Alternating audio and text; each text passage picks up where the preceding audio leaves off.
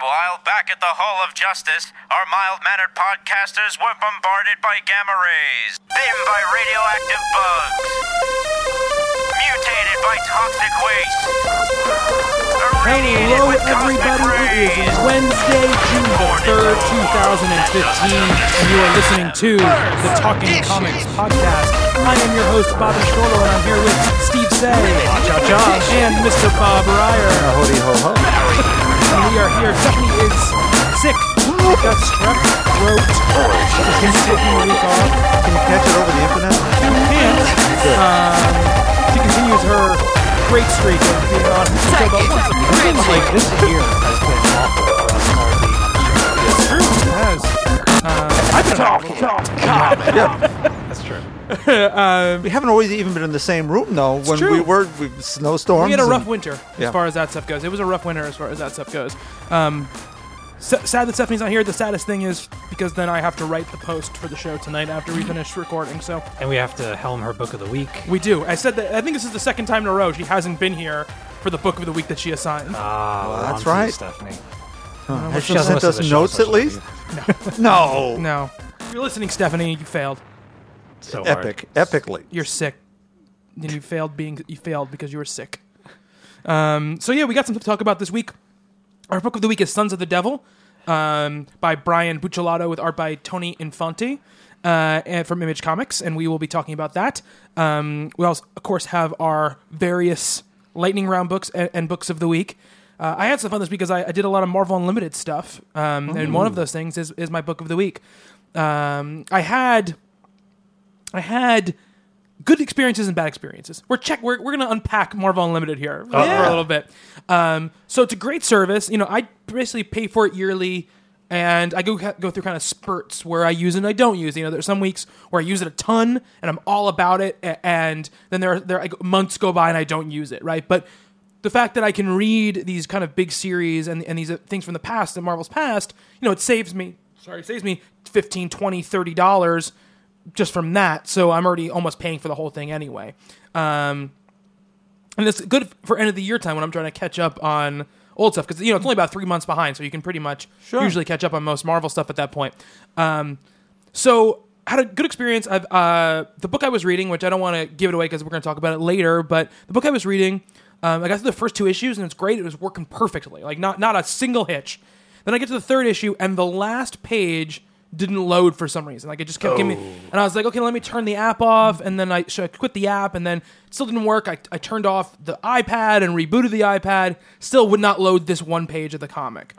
And so I was a little pissed about that, but I was like, you know what? It's one page, and it was like one big splash page or whatever, and I kind of got what was going on from the page before it and the last page of the next one. I mean, the first page of the next book. But it really was the next book that kind of drove me over the edge, because it just, like, it loaded like the first 3 pages, and then every other page was not loading. And it was really bothersome, you know. When that happens, it makes the service kind of rendered moot, because what's the point in kind of advertising? We have all these books and you can do all this stuff, and then it just doesn't work.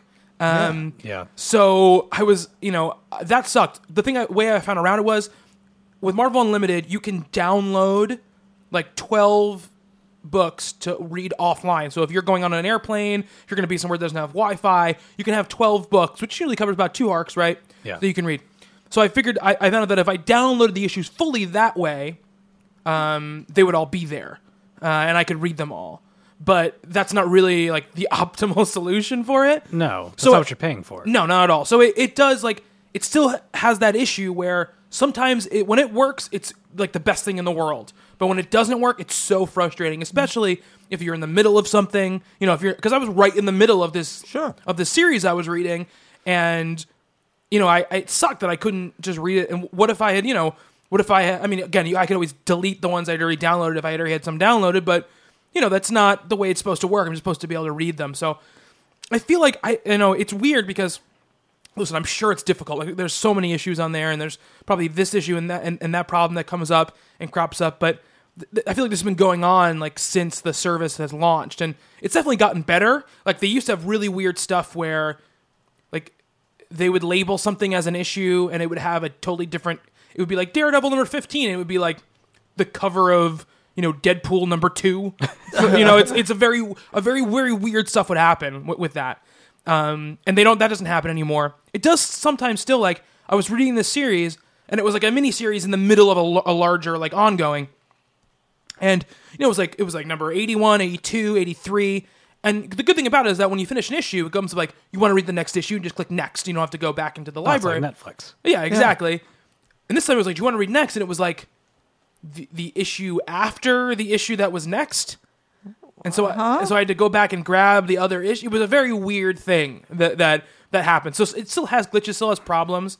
That would be pretty terrible for somebody that doesn't know the numbering or is not aware of like comic book numbering and how they can sometimes veer off the beaten path, so to speak. Yeah, it does. It does kind of suck for that kind of stuff. But in the end, everything worked out fine, and I got where I needed to go with everything because of the downloading issue. So it just, it's a back and forth thing.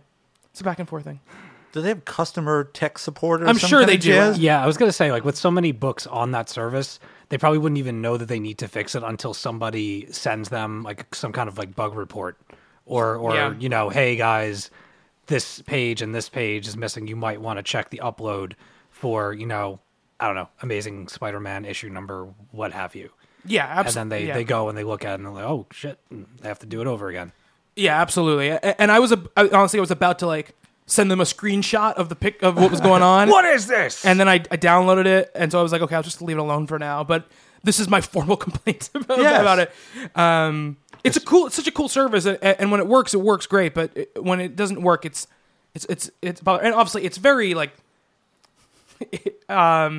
it's very first world problem situation. Like, all the comic books in the world aren't available when I want them for the service I pay $60 a year for. But still, like, it's like when your buddy says, "Oh, I'm gonna help you move," and he doesn't show up. It's like he was under no responsibility to help me move, but once he said, "Oh, I'll help you move," then his job, he got to help me move. That's the way it goes. We're giving you all the comics ever made by Marvel. Yeah. Then they should be there. Exactly. Now, look, right now we're in the middle of all these events that harken back to old books. You'd think it'd be glitch-free at this point, that they had realized, here we go now, everyone's going to want to dive back into things. That's exactly why I was reading them. Yeah. That's exactly why that's exactly what I was doing this week, and I read through one whole series that I'm going to talk about later. That was a Secret Wars book, and I began reading another one that was a Secret Wars book. And so because of that, I want to, that's why I was doing it. I was like, I'm going to do this thing. Like, there are these series I have never read. Like, now is the perfect time to go back and read them because there are these other books, and some of them don't have anything to do with that much to do with.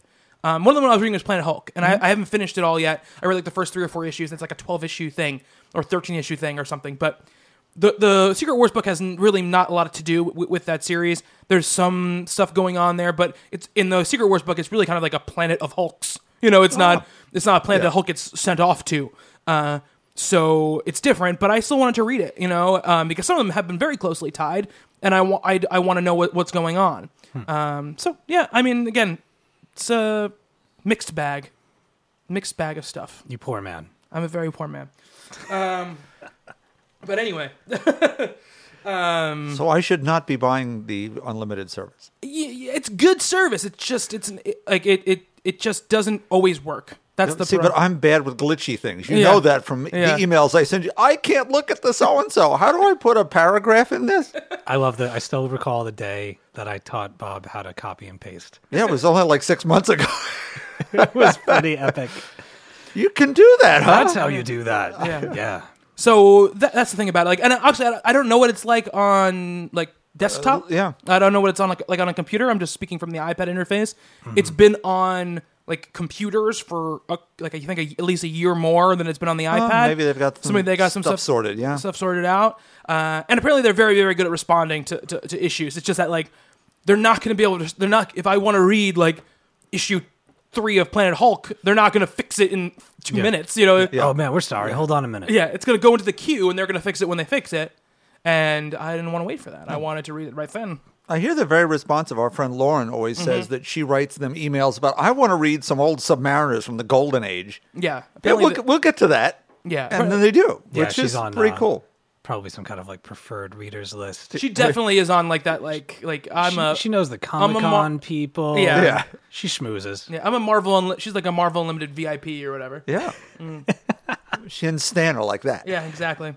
She's probably listening to the show right now. Hi, Lauren. I'm assuming that she usually listens to the show. Marvel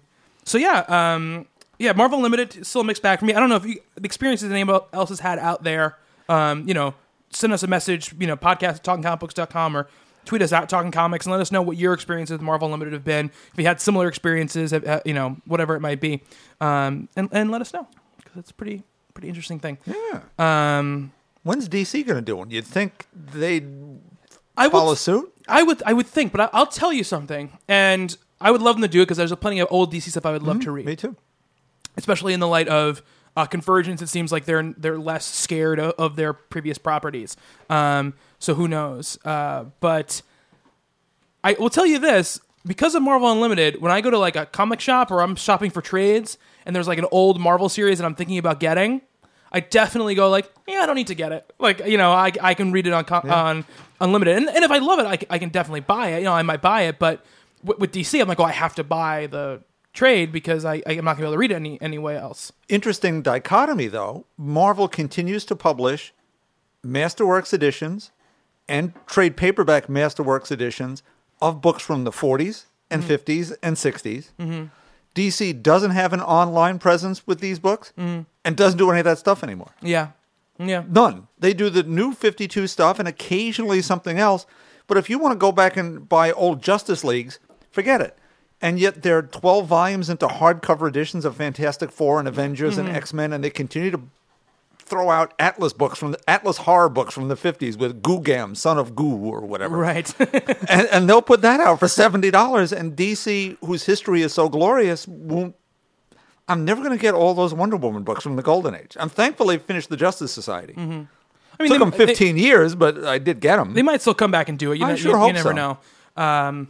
Yeah, I don't know. And did DC ever publish those old kind of like collected volumes where they would publish like a lot of the older stuff? Did they ever do it like Marvel where they did it in color, or was it always black and white? Oh, you mean they did Showcase? They did Showcase, which are all black and white, right? But they did hardcover archive editions. They did like the Marvel Masterworks things. Okay, when they first started with Superman and Batman, the original stories from Action and Detective, went into All Star, did Wonder Woman, did Flash, and they even did a Black Canary archive edition that had stuff from the 40s, 60s, 70s, 80s. They were doing all sorts of great stuff. No, done. They started doing chronicles of some things, which are reprints of the other ones, with occasionally some oddball one-off story from Comics Cavalcade. Oh, so I did buy the archive editions for $60, and now you want me to buy it over again for $24 for one story. No, I'm a jerk, but I'm not that big a jerk. No. Oh my goodness. No. Jerk. I know that. No, here's the deal. Through the 80s, I bought a lot of back issues. You've seen what my archive passes for. Yeah, I've seen it. It's a room of paper. If I ever have ants in there or termites, I'm in big trouble. Oh, God. And Silver Age books were still fairly reasonable then. You could get the books you needed, and they were $20, $30 a piece, which is, not what they are now. 2 or 3 years later, archives, Masterworks, hardcovers, trade paperbacks in nice bound editions that I don't have to fret about spilling a beer into or whatever. I'd have waited and bought bound books that I could leave on the shelf and read. Yeah. I bought them to read the stories, not to have them to sell because they're worth money. Once I die, you guys will, have a field day, I'm sure. Can't wait. There you go. God. But the deal is, these things were available to now Like my buy in a grandmother. form. There you go. You totally sound like my grandmother. I'm as old as your She's grandmother. got, like, I'm 2 allowed feet to in say the that. grave. Every time I talk to her, she's like, well, when I'm Dead. Hold on, really quick. Yeah. I didn't interrupt. This past Easter, I brought my girlfriend was visiting. We went to go hang out with my family, and she never hung out with that side. It was my dad's side, right? And my grandmother is taking photos with us, and we're getting together. And she's like, she leans over to Bronwyn, and she goes, the reason they're taking so many pictures of me today is because I probably won't be here next year. I'll be dead. And I was like, Grandma, what is wrong with you? Go, Grandma. So go ahead, Bob. Sorry. Grandma. She was still singing, only... Yes, right. Oh, it's my last show. Yeah. For those that don't, my grandmother's a jazz singer. She has an incredible voice. Every show is her last show. So every show I got roped into going into is the last one. My That was 300th farewell It performance. was 8 shows ago. There you go. I'm so glad she still does them. She's amazing. So all I was saying, I would have rather bought books in these hardcovers than to have to worry about what else is going on. And it's a shame that program doesn't continue. Yeah. And it's a shame, too, because they're very good about, they're stupid expensive, but they're very good about the omnibus thing for the recent stuff. I mean, I know that Justin, congratulations, Justin, by the way, him and his wife, Ange, they just had their second son. First in-house Talking Comics baby. Yeah, it's true. Wow. Finn Parker Townsend. Well, Melissa was writing for us, I think, when she... Oh, that's right. I'm sorry, Max. Sorry, Max. Mad Max, the Tiny Dictator, was born. Oh, he can kick my ass. I definitely better apologize.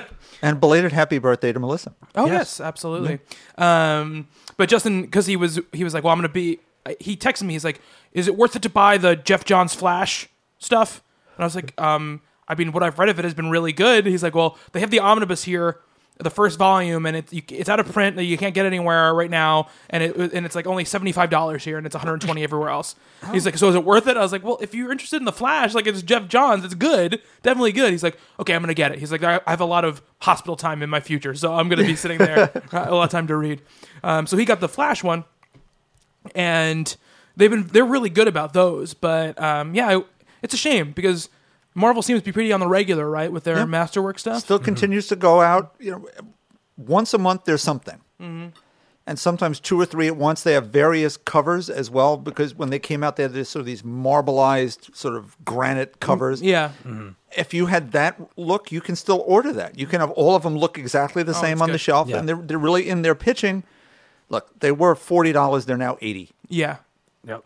You're still getting 10 issues of books that would cost you $2,000 to buy. Yep. So, not so bad. And you get to have a book on your shelf. I've been collecting Invincible from Image, and I got the Ultimate hardcover editions 2 through 4 while I was away. They showed up in the mail, like $20 a piece. Like, just... Now that that's kind of my problem with it. Like I've read it in that big oversized format it's gorgeous. The pages are thick, the colors are vibrant. I can't go to like regular paperback trade after that. Way. I have one. I have to do the whole. It might take me a couple months to get them all, but I have to read it that way or I'm not going to read it at all. Yeah, I know. I understand. I was on. I didn't order anything yet, but I was on InStockTrades.com and I threw all of the Buffy season 8 library editions in there, which are not from Dark Horse. They're not that expensive.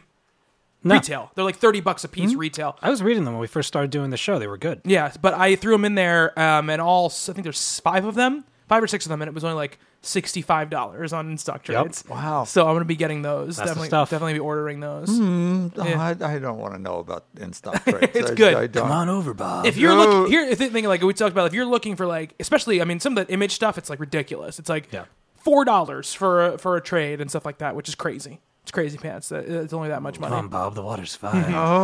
But it's really good. Oh, but honestly, Bob, if you're gonna buy those, like I haven't looked into this stuff because I don't buy them. But those Masterworks things and like those omnibus and stuff like that, it's really good for that stuff because if instead of spending $100, you might spend $50 or $60, which it adds up after a couple. If you're in the habit of buying those kind of books, yeah. I pre-order, I get a nice discount, but it's not that discount. Yeah. So it's really nice. And if anything, if it saves you the money, let's say it saves you $40 and you had that money to play with anyway, you could get more stuff. And then in the case for us, we get to talk about it on the show. Yeah, and you get to share more books with people. Oh, take it off my taxes. No, well, I'm just saying, like, you were talking a lot about, where to buy things and when, and, versus buying in the store versus online. And, like, is there a line in the sand when it comes to discounts? And, like, after the show, I thought about it, and I'm like, no. Like, we have this platform upon which, like, I've talked about just about every damn book I've ordered from them. So, no, I feel great about it. Cheers. Cheers for that. Yeah, exactly right. There you go. Down with local businesses. With local businesses. Yeah. LCS my ass. Love you, Rob. No, but here, all we go to all sorts of places. we all have regular stores. Yes. We spend our money in one place more than anywhere else, and that's very important in this day and age when things are fragmenting so much that you still have some place that's yours. Well, you got special edition coming up this weekend, which is going to have all kinds of vendors. Yeah. They're going to be getting some nice change from me, that's for sure. This weekend at the show, I'm going to pick the artist who will do the wedding, one of like the series of things I'm going to do with Karen and I did my like the Life with K&B cover. Yeah. And we have like we have the proposal one that I did with Hanny, and then I have different artists for each one. So I'm going to Oh, you do another one? yeah, I'm going to do one for all the big milestones. So That's one for, awesome. One for the actual wedding, then Menton 3. Oh, that would be amazing. That would be amazing. That'd be terrifying. Oh, it'd be so great. Yeah, he'd have the penguins and seals behind me with the giant teeth. Yeah. Bob and I are actually sharing a room Saturday Oh, really? night. Yeah. We're staying at the Ink 48 Hotel near the pier, if people were wondering where we're going to be hanging out. And Saturday into Sunday, we'll be doing that with a couple of our friends. It's going to be nice. The rooms look amazing. It's like Awesome. champagne service when you walk through the door. Nice. Yeah. It's swanky, to say the least. It's a hotel that looks as if it's out of a Mission Impossible movie kind of thing, right? You know, Yeah. it's like Awesome. it's where there'd be a caper. Well, you have the Yotel, which is where everybody was staying Yeah. last year, where a lot of like the bigger names or just names in comics are staying. And they have a robot in the lobby that you can put stuff away and store it, and you just like punch it into a keypad what your locker number is, and this giant robot arm comes out and like fetches your stuff for you and leaves it in this little drawer that you pull out and be on your way. Pretty nice. We haven't figured out if we're doing an after party, so to speak, or a meet and greet. We'll sort it all out Yeah, as you'll we figure go, it and out. we'll Yeah. tweet to people. And it's not going to be a TGI Fridays. Look, I understood why we did that, but of course we do. here's the deal. TGI Fridays is, sorry for anyone who works there or who's a stockholder, it's a pretty miserable place anyway, as opposed to your local bar and grill.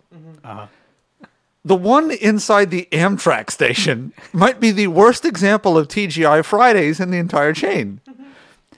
You had to go get your own drinks and your own food. And it was good. I mean, it wasn't bad. No one got sick or whatever. And it was wonderful company who had lovely conversations and a great group of changing people. It was Yes, it's loads more of about fun. the people than it is and we about got the to see place. Ryan and his dad because we went there and not, someplace where they wouldn't allow him in because even though he's the most mature teenager I've ever seen, he's still a teenager and there are rules. His dad is with him, though. I don't understand. Like, what's going to happen? You know? His dad could get them all liquored up. If it's just a bar, like if it's exclusively a bar, like there's just rules. It's just the law. The Yeah, state yeah. liquor authority shows up Yeah. and they're out of business. But in his the next dad's here. month. Yeah. It wouldn't fly for them. His dad's Charles Manson. It's like his dad's there. So we'll figure it out. Yeah, but it should be fun. It should be fun. It should be more laid back. It's still not sold out, so if you guys want to come, you guys can come. I think there are people going to rush it at the last minute to try to get New York Comic Con tickets. Oh, okay. Because there are a passel of them for sale. And speaking of events, it's like 99% sure. Saturday, September 5th, here in Patchogue, New York. We're gonna be doing Talking Comics 200th episode live. It's gonna be kind of a barbecue kind of games, kind of a hangout situation plus podcast. Cornhole. Definitely some cornhole happening. So if you're interested, we had a few people who wrote to us already, a couple people. Nice. But if you're interested, we're coming up. It's not that far away. It's only a couple months away. So we want to make sure, we need counts for food and all that kind of stuff. So, and for more details and stuff, and we'll divulge the address. It's a personal address, so that it won't be out there publicly. You can't just show up. But anybody who RSVPs, yes. Email us podcast@talkingcomicbooks.com and make sure you put into the subject line 200th episode RSVP, because we get a lot of emails, so I want to be able to sort and be able to get them and answer them and collect them together. And then if you want to come, you guys can come and we'll figure it out and we'll get all the details as we go along. But yeah, it'll be cool. We'll be games. We'll have we're going to talk to some of the local shops. So we'll have some books to give away again and stuff like that. So yeah, it's going to be fun. It's going to be awesome. Maybe we'll show some movies. Maybe show some movies. Oh yes, Yes. Our movies. Our movies. Yes. Because this is a multi-podcast party, in essence, because we'll have Justin will be there from Yes, from Talking Games, yeah. as will Jackie. Well, I'm sure Rob will be there. I'm assuming so the Jackie whole, will be there. I would hope so. Yeah, Brian and Nick are going to come Yep. down from Talking Movies. Awesome. So Can we get Adam in from Japan? probably not. That's too bad. We can get him on the line though. If you Yes, so absolutely. So September. September. That is perfect. September 5th. That works out really Labor well Day for me. weekend, so people can, they can make their plans accordingly. Last time we did it on a Friday, which people came down, which was awesome. But this time you don't have to take off from work or anything. You just come down on the Saturday. It's looking like Stephanie will be there. We're gonna fly her in and stuff. So that'll be awesome. Yeah, and I'm hoping to kind of, it'll be our 200th episode, but I'm hoping like every kind of show that we have kind of on the docket will get a little bit of a segment to talk about their stuff, and we'll joke around and stuff like that, and it'll be good times. There'll be plenty of hangout time too afterwards. Didn't we have we had people sit down last year or last time, the 100th episode, where they Join just us. joined us on the Yeah. show? Yeah. Brian joined us definitely, and stuff like that. Some So more Rob sat guests. down for a Rob bit. sat down for a little while. Yeah, absolutely. Didn't Brendan come up? Did Brendan come up? He Yeah, did. Brendan He came up. and he asked a question. Yeah, Brendan came up to question. It's funny. He and I went over questions he was allowed to ask before he showed up to the thing. Like, don't make a fool of me, man. I do that every week. I don't need you adding to the list. It was fun, and we'll do it again. Last time we kind of like, it was tough to kind of hang out afterwards because it's a very small place and there's a lot of people. But this time we'll be able to just hang out. And More free flowing. yes, and we'll do it more afternoonish and stuff like that. So we Could stretch for hours and yeah, hours yeah. and The hours. show won't stretch for hours and hours and hours, but the event will stretch for hours. Let's put it that A way. mosaic. A mosaic of stuff. But yeah, so that's going on. That let's. I want to talk about a rumor. It's probably going to be disproved by the time this podcast comes out, but it was a pretty cool rumor. Yeah. So the new rumor, and take us for a grain of salt, but it is that Angelina Jolie, which has been a rumor for a while, will direct the Captain Marvel movie. We know that Marvel's been courting her heavily to direct something. She directed the Captain Marvel movie with Charlize Theron in the lead as Carol Danvers. Oh, yeah. Bob, what do you think about that? I'm still on the Katie Sackhoff train, Mm-hmm. let me be honest. But Charlize Theron? I don't know. I always I say say Theron. I always say Theron. I don't Theron, know. okay. I don't know if it's right. Charlize. Sounds We'll just go with Charlize. Charlize. Is Yeah. just one of the best actresses in Hollywood. Off a huge movie. Does both critically acclaimed artsy things, young adult, certainly, and does great blockbuster stuff, roller coaster, popcorn movies. I am so goes the excited. Bob's I'm so spelling my clipboard. Here's get the deal. Here's the deal for me. We were going to get a great Captain Marvel movie. It seems like one way or the other.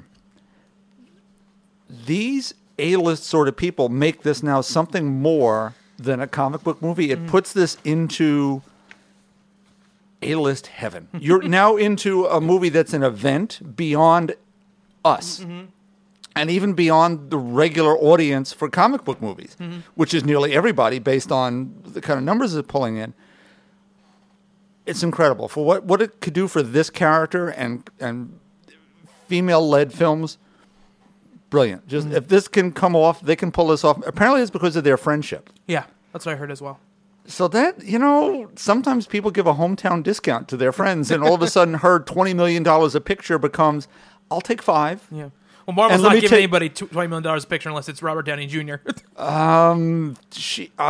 She's up there. Yeah, but I know, As, but as they an never initial do. thing in a contract, not going to happen. No. But points on this, be Points, in this yeah. one, and Yes. all of a sudden, okay, but this is going to make $500 million.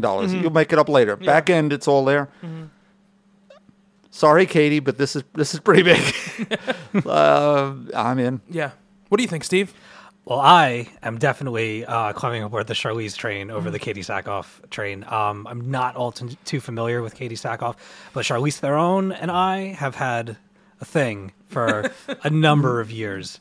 I believe I've seen her in a bunch of stuff, but the first time that I really took notice of her is in a movie that not a lot of people like, but I do, called The Astronaut's Wife with Johnny Depp, where he comes back from a space trip and he's kind of weirded out, and it turns out that he's like there's an alien inhabiting his body and it's trying to populate the earth and so on and so forth.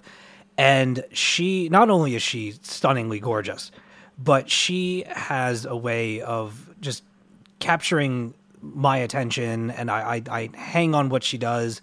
She was absolutely amazing as Imperator Furiosa in Mad Max. I mean, everybody's going to be looking at that role and say, how could you not make her Captain Marvel? I like the idea that they may, if this happens, that they would go with a bit more of a mature Carol Danvers as opposed to, we're going to go super young so we can stretch you out from a whole bunch of movies. Bob pointed it out to me in the car that if she's going to be Carol Danvers and she's going to be, what is her position again? She's a colonel in the Air Force. Okay, Colonel in the Air Force. You kind of have to have experience for that. You need to look the part. You need to look like you've earned that through time and putting your time into the service and stuff.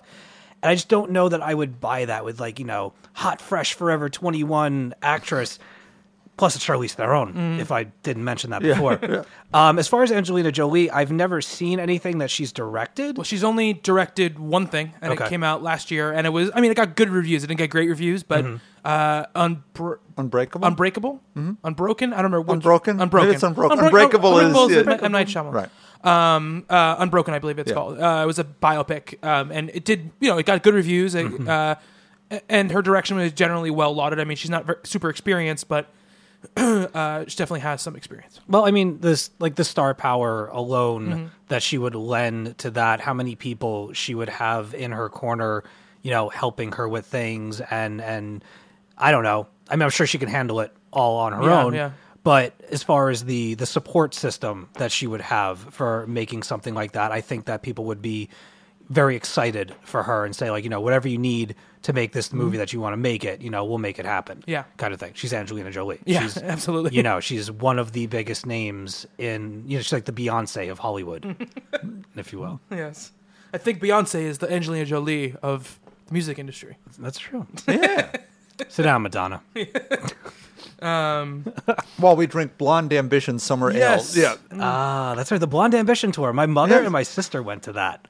They also went to George Michael. There was a lot of hip shaking and torn jeans. I think it's very cool. I mean, I think that she falls along, I think, pretty much around the same age as Robert Downey Jr. was when he started Iron Man. I believe she's in her early 40s, I believe. Must be, yes. Yeah, I'm pretty sure. If she's not 40. She might, and that goes against a lot of what superhero movies tend to do, what big blockbuster movies tend to do. But I mean, look, she's a great actress, and I think that she'd be great in the role. Her age is the only reason I and believe me, her age is nothing for a person. She's 39. She's 39. Yeah, she's not old at all. And I think she's only a couple years older than Katie Sackhoff is. But I would expect them to go with somebody 29, 30. That's what I would expect. But that's what I expect them to do. That's not. I would love them to pick Charlize Theron. She's a great actress, and I think a lot of this rumor is coming off of Mad Max. I think a lot of it is coming from the fact that she's so notable in that movie, and people are so high on her right now because of that. And I mean, but that's great. I mean, she plays a great role in that movie, and she looks like the character. She obviously has the chops to do it. So I've seen some shots today where from Prometheus. Wearing sort of a flight suit. Okay, if I color it in red, it would look just like Carol. So yeah. I'll tell you this: if a fever for the Furiosa character gets us Charlize Theron as Captain Marvel, I can think of no better thing to jump off of than that. She only got it. Shut up. It's all good. Yeah. It'll help erase Eon Flux, which I love as a guilty pleasure, but the Liquid Television cartoon was so good. So good. The movie, not so much. But you know what? It has its moments. Wasn't there a character that was hopping around that had feet for hands? Yeah. Oh, boy. Yeah.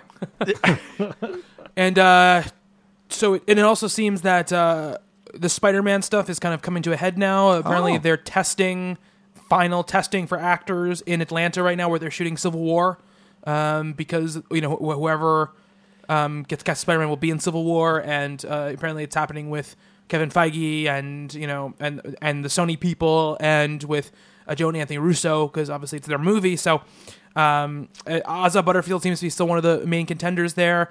I believe his name is, I can't remember his name, it's Tom Holland. The other kid's name, I can't remember his name, is one of the other people who's really in the running for it. And they've also narrowed down directors for the Spider-Man movie. Well, that's even more important. And they have a list, but the two biggest ones they have, and they're looking towards like kind of comedy directors. Jonathan Levine, who did what's it called? The Whackness, which was his kind of breakout movie, which is a little indie movie. He also did Warm Bodies, that kind of zombie movie with Nicholas Hoult. And I can't remember that movie he did that people really like. I'll look it up in a second. And Ted Melfi, who just did Saint Vincent with Bill Murray, that just came out. So they're looking more people who can like handle the kind of day-to-day kind of comedic elements of being a kid over kind of the action elements, which I think is obviously the right choice because you can figure that stuff out. Yes. The other half you can't. Yeah, no. It's much harder to nail the personal stuff. There's plenty of consultants and people who can come in to help you with the action to make it awesome. Yeah. Did you hear Sofia Coppola walked off of The Little Mermaid? What? No, I did not hear that. Tragic. I like Sofia Coppola, but... I do too. 50-50 is another one that Jonathan Levine did. The Seth Rogen. I loved that movie. Yeah, I love that movie too. So that movie was so sad, but I loved it. yeah, you should see the Whackness if you haven't seen it. It's really good. I remember the name. Yeah. I've never seen the movie, but I do recall the name. Really good movie. So we'll see what happens. You know, we don't know what's going to come of that, and they've been talking about it for a while. But it seems like they're in the middle of filming Civil War, so they have to pull the trigger on something relatively soon. So yeah, that's what's going on there. Yeah, movie news. An uncomic related note, apparently after Spectre, Sony has to rebid for the rights to Bond. Oh. Yeah, so it could go somewhere else after. Uh-oh.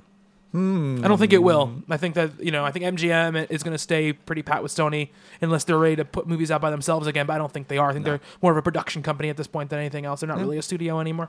They're going to need every franchising to get their hands on, so why let that one go? Yeah. Biggest of all, I guess. I mean, it's one of the biggest. Yeah, I mean, for how long it's been coming out. Yeah, absolutely, absolutely.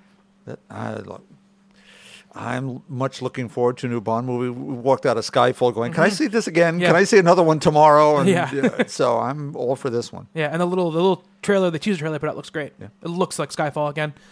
So yeah, it's still Sam Mendes. Still Sam Mendes. Oh, yeah. I don't know how much longer Craig's gonna be Bond, but he only has one bad mark on his Quantum. Quantum. It's not even close to one of the worst. No, but it's just kind of the problem with Quantum of Solace. Little Bond aside here, is that it feels too much like another action movie. It doesn't have anything. It feels more like they're like, oh, well, the Bourne Identity is really big right now, so let's make a movie that's kind of like the Bourne Identity. It's very, very fast cuts, a lot of cameras running at the same time, and there's nothing wrong with that style. It just didn't really feel like a Bond movie to me. And I mean, there's some great scenes in that movie. The kind of opera house scene where it's completely silent, the action scene is great. Some of the car chases are good, and Craig is always good, but it felt a little bit more like a mess than the other ones than Casino Royale felt. Also, kind of Casino Royale 1.5. Yeah. It's the continuation and finish off of that story, and I would have loved some of those elements, but not. It's the whole movie. Yeah, it's a shame because when they announced like, oh, it's going to continue the story of Casino Royale, I was very excited because I was like, that's cool. They don't really ever do that in Bond movies, but it seemed to hamper it more than. And then look, the guy who played the bad guy, I love. I think Matthew Almarac is his name, something like that. I'm getting it wrong, but it's something like that. He was the star of Diving Bell and the Butterfly. I love him as an actor. Yes. And I like the idea of like someone not physically imposing as Bond's kind of nemesis, but and while his plot was very plausible as a nefarious plot in the real world, which is like, I'm going to take all the water. It was like in a Bond movie, it was like, oh, okay, like that's not that scary. Like I understand it's scary in real life, but it's hard to like contextualize it in this movie. Where's some missiles? Where's some atomic bombs? Yeah. Where's some good stuff? Exactly.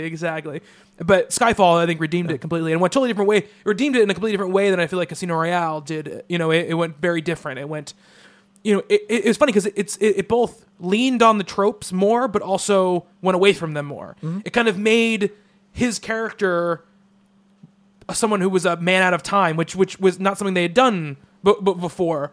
And I liked that a lot about it. And he still embraced the old Bond. Yes. There are moments where he's got his superhero outfit. He's got a tuxedo on. Mm-hmm. And it's, that's Connery again. We're coming back to this. Yeah. Oh, it's so great. When he at the very beginning, when he's that train scene where he like lands on the train and he fixes his cufflinks on the train flying on. It's a great moment. It's a great Bond moment. Yeah, I had never really been a Bond fan until the Craig ones. I had never really grown up with them. My parents didn't watch them very often, and I had really liked The first one I think I'd ever seen was, oh God, what's the first GoldenEye? GoldenEye. Oh. GoldenEye was the first one I ever. It's a very good one. I liked that one, then I liked them a little bit less, each one of them. That's reasonable to say. Yeah. Yes. The World Is Not Enough. Is that the second one? No, that's the third one. Tomorrow Never Dies. Tomorrow Never Dies is the second one, which was okay. Good, cool, some cool action stuff. The World Is Not Enough and Die Another Day are Die both Another Day horrible. is one of the worst in the series. The World Is Not Enough. It's like the same thing as Denise Richards playing like an astrophysicist or whatever she is in that movie. Nuclear scientist. Yeah, it's like Tara Reid playing one in that Alone in the Dark movie they made. Oh, good Yes. God. It's just a ridiculous thing. boy. Like they just don't seem like smart people. Boy, I remember someone wanted me to watch Alone in the Dark. Not for the movie, but because there was some Icelandic rock band doing songs in it. It was one of my customers at the old video store. So it's like, okay. So I watched the music video of, I forget what, Night Witch, I think they're the name of the band. I think that's the name. You'll look at, Steve will look it up and figure it out. So I'm now trying to watch, it's Christian Slater. Christian Slater, Right. So I'm watching this movie just to get to the music scenes. I'm watching it on speed search, and I still fell asleep. That's how bad Alone in the Dark. It's a UA Bowl joint, right? I think. Yeah. Oh, Yep. yeah. The worst director ever. Yeah. So yeah, that Die Another Day is so bad. Oh my God, Die Another Day was such a bad movie too. Oh, really, really bad movie. But I've gone back and watched some of the older ones. I really like Her Majesty's Secret Service. My second favorite after Goldfinger. Great one. I haven't seen Goldfinger.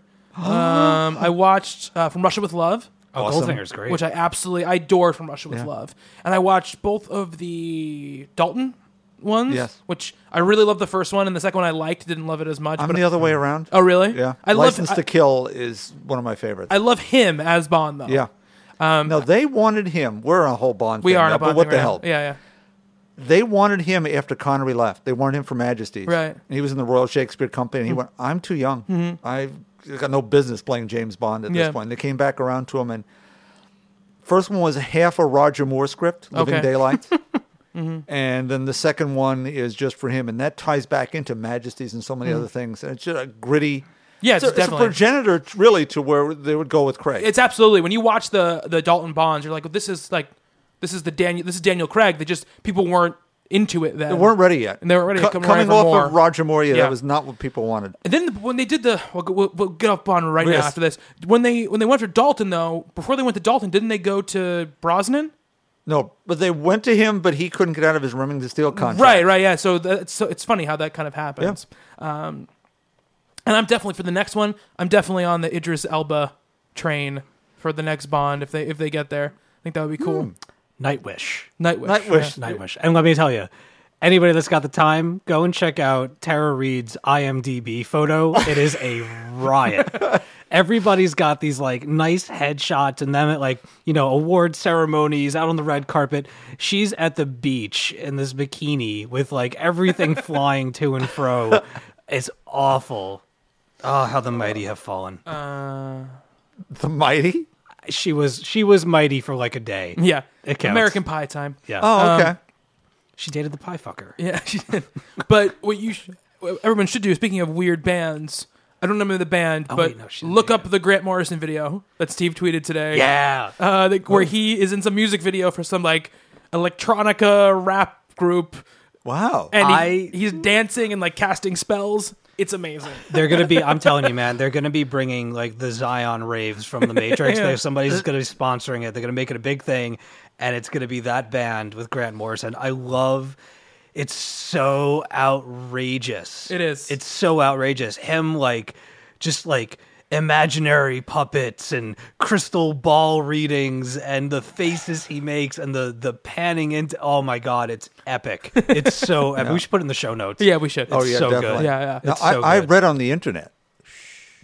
Don't tell me goodness. when I went on there. I think it's a tie into Multiversity. If you don't watch that video, you can't understand Multiversity. It gave me a so really funny. good hearty gut laugh this afternoon. I loved it. I watched it like 3 times. It's so good. Speaking of show notes, if I just want to read this out, I think we all got this email, but this Jason wrote in for a please help save Death Vigil email. which is it's low sales. It's in trouble. Stepan Sejic. Stepan Shayish. Stepan Shayish put up. He has every single issue that's out so far up on his DeviantArt page, so people can read it. I'll put the link in the show notes if I remember. Hopefully I remember. You'll know if I remember it or not if you're listening to this right now. And you can download and read them for free. And then hopefully if you like them, buy them and try to keep the comic alive. I believe issue 8 is coming out very soon. And then the trade will be out, I believe, in a couple of months, I think. So, if you read the series and love it, buy a couple issues digitally or what have you. Support them. An interesting discussion with Maria Norris today on Twitter because she asked me if I had read the Infinity Gauntlet, which I'll talk about in my lightning round. And she brought up Death Vigil, and we kind of went into it about a series. And I think, honestly, a lot of the, I think if it had come out, and again, I think it's very much tied in right to the kind of Top Cow universe stuff. But I feel like that's kind of also what hurt it a little bit because when I saw it was a Top Cow book, when I look at the list, I just kind of ignored it, because I'm like, I don't really get into that universe of books. And when people started saying it was great, it kind of took me by complete surprise. And I think it's a book that's been largely ignored, whereas I feel like if it was just, kind of mainline Image or one of the other publishers, now again, it wouldn't probably exist if it was one of those other ones, but it would have gotten a little more attention than it has. But if, Bob has read it. And I read it. Did a book of the week or a lightning round. I forget which one. It was issue 6. It was very, very good, and I picked it up pretty quickly. Trades are coming. His other work, people now know from Rat Queens.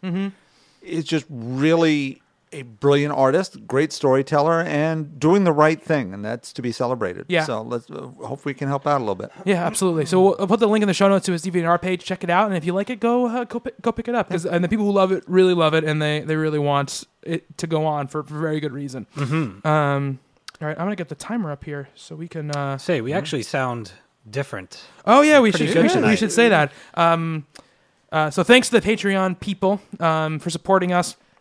We are sporting new mics tonight. Woo! Oh yeah. So we might sound a little different, and still getting used to the level. So if the level's sounding a little weird, that's probably why, because we're still getting, we've been using the same mics for 3 years plus, but now we're all rocking really nice, sweet mics. I like my new one. That sound great. And so thank you so much to the Patreon people for helping us out there. We have other big news coming soon. We hear it next week. Next week we got some more big news. It's pretty awesome for you folks. Which is pretty cool. Things are happening. We need to play the Jeffersons theme. It's all happening. I'm trying to find the timer. Here we go. Steve, I'm going to start with you, so get ready. Yay. You have no notes this week. Nope. It's different than Winging usual. it. Let's do it. With no notes, I'm going to say you're probably going to get close to going over your time. Oh, I'm definitely going to go over my time tonight. Yeah, I'm gonna guess. Let's do it right now. All right, and go.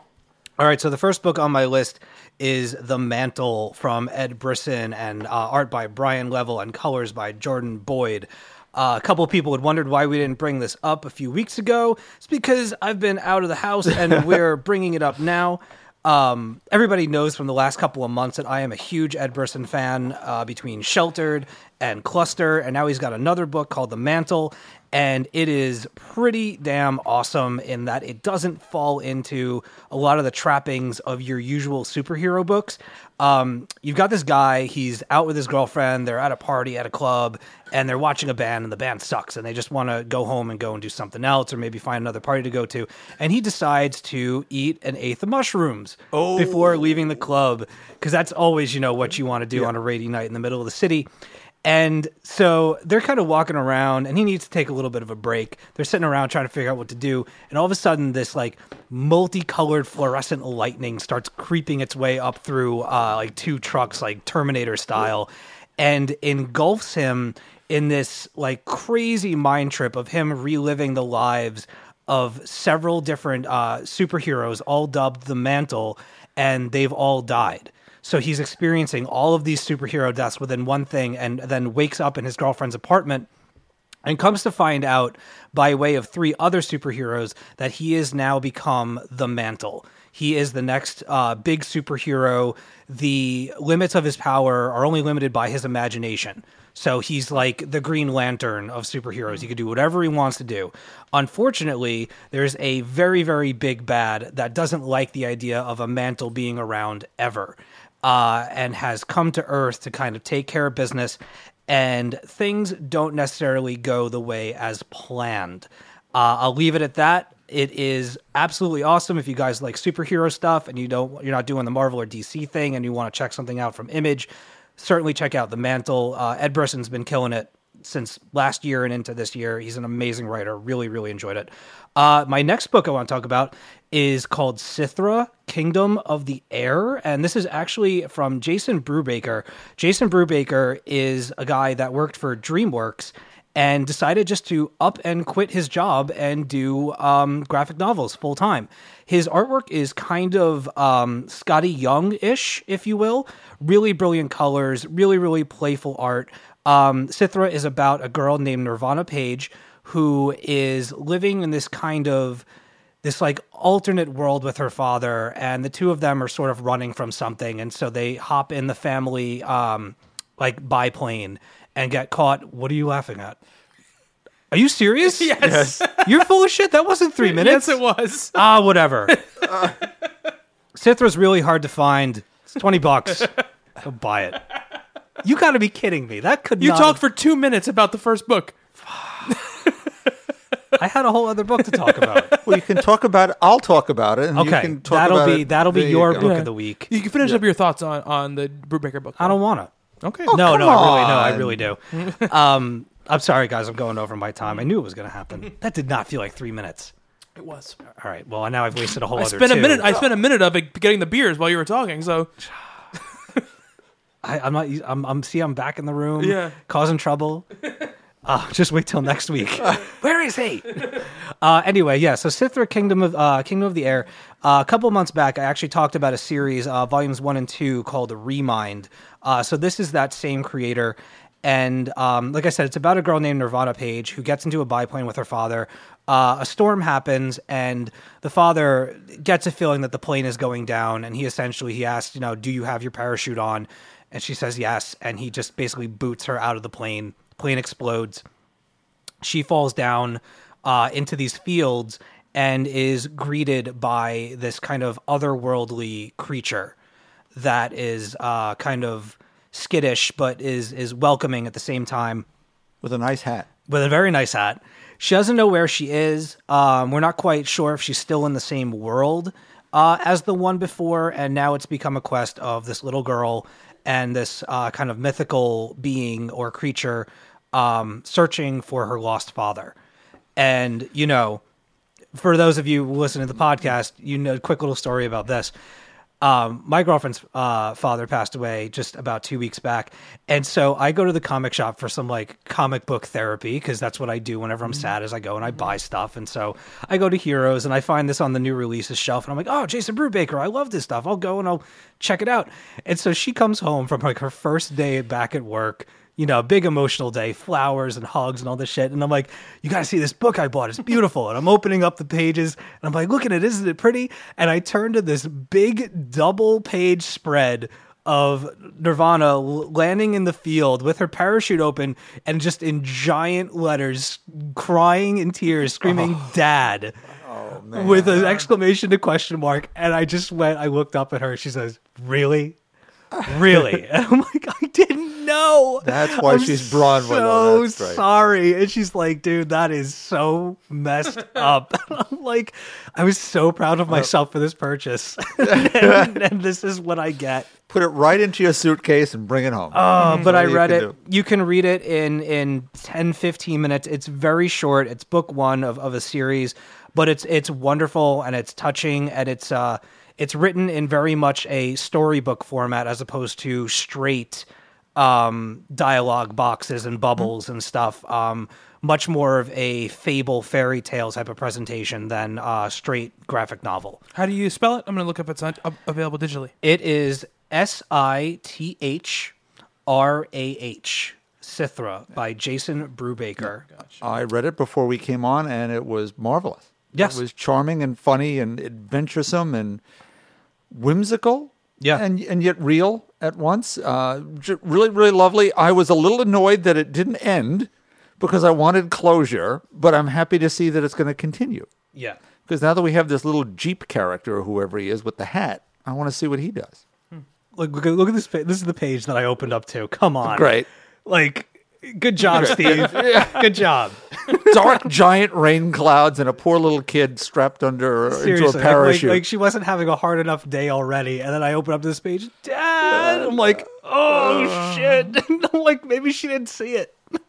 You couldn't miss that. I know. I felt From horrible. like counties away, you could have. I didn't know. I never opened know. the book before. But anyway, it's a great book. Yes, it is. You should totally read it. Just be careful who you show it to. Yeah. I'm such a man. jerk. Oh man. All right, we got 3 minutes on the clock for Bob. We're still together though. All right, that's good. There you go. All right, Bob, ready?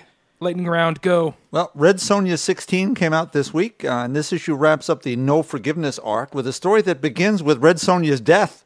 But, since that's Sonja, she doesn't go very quietly, but instead battles an avatar of death in her own kingdom. Now, as usual for Gail Simone and Walter Giovanni, slabs of humor and heart, lots of adventure. His artwork here, maybe the best he's done in this series, and great colors, by the way, 3 colors, Adriano Lucas, Alex Guimares, and Marco Lesko.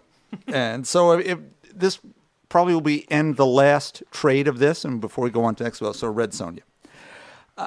Now, 2 of my Convergence miniseries wrapped up, Convergence Crime Syndicate and Convergence JNC, leaving me with very different feelings. Crime Syndicate struck me as sort of, it's a battle issue that I feared all these Convergence things would be, and by the time we got to the end, I didn't really particularly care. I was just hoping for more, especially that the first issue was really so good. I talked about it and loved it, and the second issue was, a bunch of people beat themselves up, who cares? However, JSA, on the other hand, fabulous story and characterizations, Dan Abnett, art by Tom Derenick, just a great celebration of the real Earth 2 and the original Justice Society. Dr. Fate, Flash, Hawkman, Green Lantern, they're all brought back to youthful vigor one last time because all they can do what they need to do. And it's a wonderful thesis about these Earth 2 superheroes and the Golden Age. And if it's a little bittersweet because we may never see them again because I don't know where we're going with Earth 2, it's this last bargain on the table and just spectacular. Now, Steve's lightning round book and mine, and thanks to Stephanie for pointing this out as we started with a webcomic, it's Nimona by Noelle Stevenson. Yeah. And I have more notes on this than I have on anything else, but I just say I only read some of this starting in, and when Steve was going to talk about it, I just went nuts with this. It is just beautiful and touching and funny and sad. It's about a young girl in a world that's sort of both medieval and modern at once because it's television and cell phones and supervillains. She goes up to the world's biggest supervillain, and I'm going to be your new sidekick. The agency sent me. Yeah.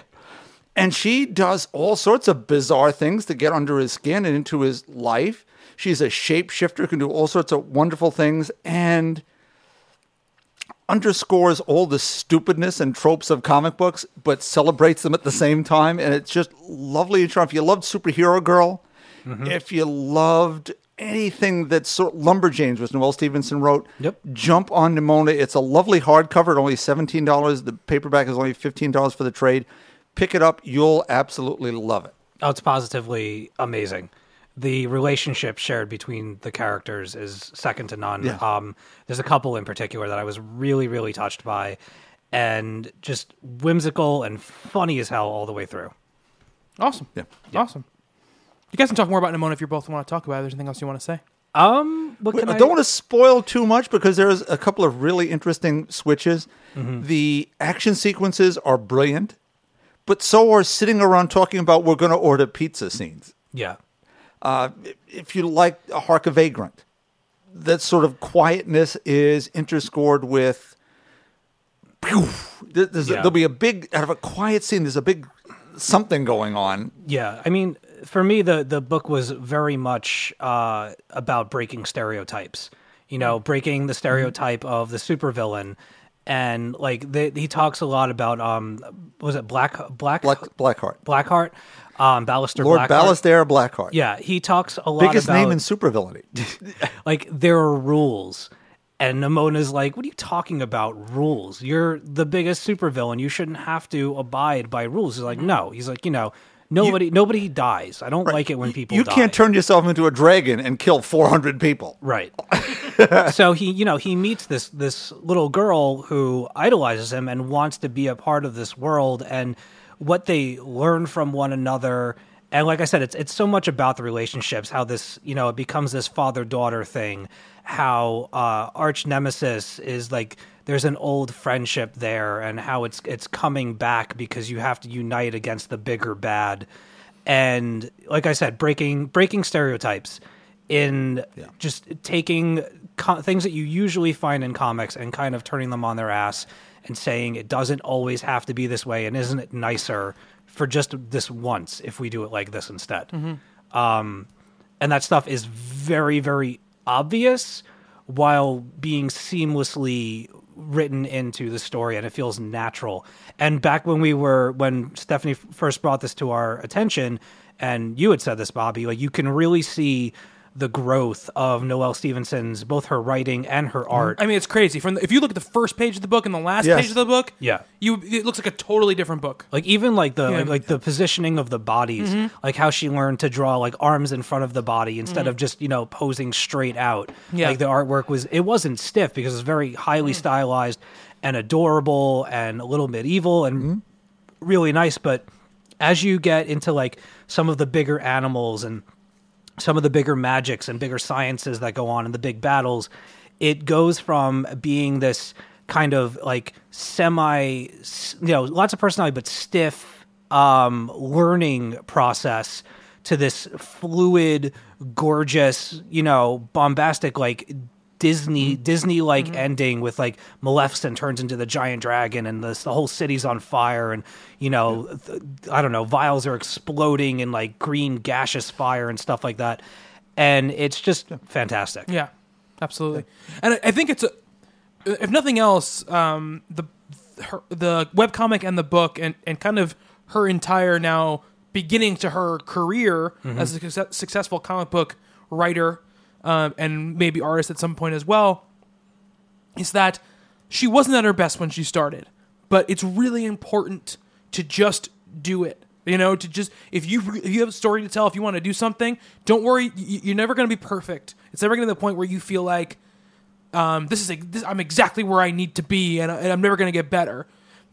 She was obviously learning. I think she was in school when she started doing it. So, just do it, and look where it can take you. Where I guarantee you, by having a tangible goal, something that she wanted to get better at, it made her better. Yeah, because you think like, okay, I want this comic to look better, not this imaginary comic in my head that one day maybe I'll write. This actual thing that I'm writing and putting out there, I want it to look better, and it makes you a better person, and it makes you a better artist. And now one of the breakout books of last year, she's the writer of. She's writing Runaways for Marvel right now, and who knows where her career is going to go from here. Lumberjanes was optioned for, I believe, a television show or a film. Yeah. Wow. A film. Okay. Yeah, there was a couple of those. Wicked and Divine got optioned for a television show. Yeah. But yeah, she's going to be a super successful. She's already successful. She's going to just be more successful at this point. And it was just because she decided on her own that she wanted to do something. Yeah. And she did it, and this is what came of it. It's going to sound a little lame because I'm listening to myself in my head, and I'm like, you're going to sound really lame right now, but I don't care. It's very much what I would consider to be like a cocoon book, in that, you start off in this cocoon and you watch it grow, and as it breaks, you break into a butterfly by the end of the book, and very much that she's like this new hot writer and organizer of these books, and she's very important in like the women's movement in comics and stuff like that. She's a big voice for that and everything. The Nimona, the process of it and the way that the book grows, because it's a web series and because it was going on throughout, this kind of jumping off point in her career and in her life where she was getting, all these offers and these jobs and stuff like that. It's a book very much that if you want to get in on the ground of who this writer was before they made it to where they are now, this is the perfect thing to look at, because this was their passion project before it became the thing that broke them open for all these other opportunities. Absolutely. Well said. Yeah. All right. Not lame the at all. butterfly effect. The butterfly effect. That was good. You shush. I won't take you for I won't drive you home. This is just a long walk in the rain. It is. All right, I got 3 minutes. I don't know if I'm going to need all 3 minutes, but here we go. All right, so like I said earlier, talking about Marvel Unlimited, it's been a very big kind of Marvel week for me. It wasn't a huge bye week for me as far as books that came out, so a lot of them ended up being some Secret Wars tie-ins that I end up checking out. So, like I mentioned, I've read the first couple issues of World War Hulk on Marvel Unlimited, and I've been enjoying it. I'm not very far into it at all, but what I've read so far, I enjoyed. A couple other things. One thing that's not Secret Wars tie-in.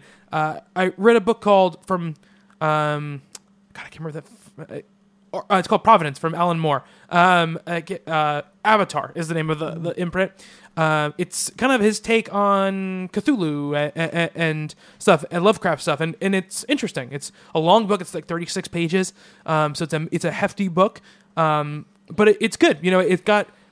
It feels kind of old school as far as dialogue and stuff like that goes, but I think it could be an interesting series. So it's not like 100% buy for me, but I think it's got some cool stuff about it. It definitely feels like Moore is very invested in it as well. So that's very, very cool. But on to Secret Wars tie-in stuff. Infinity Gauntlet, number 1. Secret Wars is a very weird thing. The tie-ins are so weird because sometimes they are so completely tied into the series in which they're based off of, and sometimes they're just something completely different. And this is something completely different. We get the remnants of a world that have been destroyed since the incursion. There's been this kind of invasion of these kind of bug creatures that have left kind of people on the run, desperate and alone, and kind of forcing. And we focus on this one family who's the mother in the family was a Nova Corps member, and she flew off to go fight these bugs somewhere else, and she never came back. So they figured that she's dead. And this whole story goes along, and you don't really see how it's related to the Infinity Gauntlet at all until the very end, which kind of comes back and does a great job of tying it in. So different, not what I expected. I initially was very thrown off by that, but after reading it, I'm really interested to see kind of where it goes and what it's about, because there's some really cool characters that they've introduced here, and I think that it could lead to something very different than what I'm expecting. Though I had this because weird Secret Wars thing, I'm expecting, I don't know which Thanos this is, because if it's the Thanos that came off the life raft in issue 2, like does he remember what's going? I don't know what's going on. No. So we'll have to see what's going on with that. And MODOK, Assassin, number 1. Crazy. It was really, really crazy. MODOK is he's not the leader of this section that he's in, but he's kind of like the law in it. He's kind of the enforcer in it. And it was weird. It was crazy. Baron Mordo is the leader of this and that area. is Clea. And Clea. And it was cool. It was funny. It had some interesting Battle World stuff to it. And this idea of MODOK as like this kind of badass, like kind of warden of this kind of villain world is very, very cool.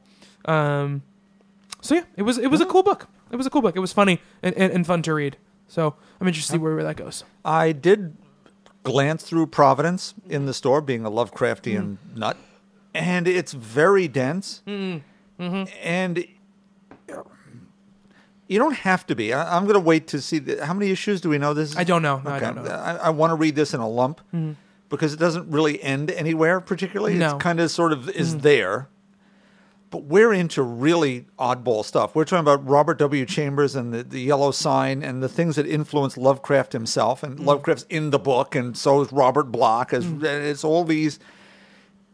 If you're really into the history of Lovecraft and those pulp magazines, it's going to give you all sorts of brain aches. It's like, wait, no, that doesn't connect that way. But, well, we have to see where he goes. Yeah.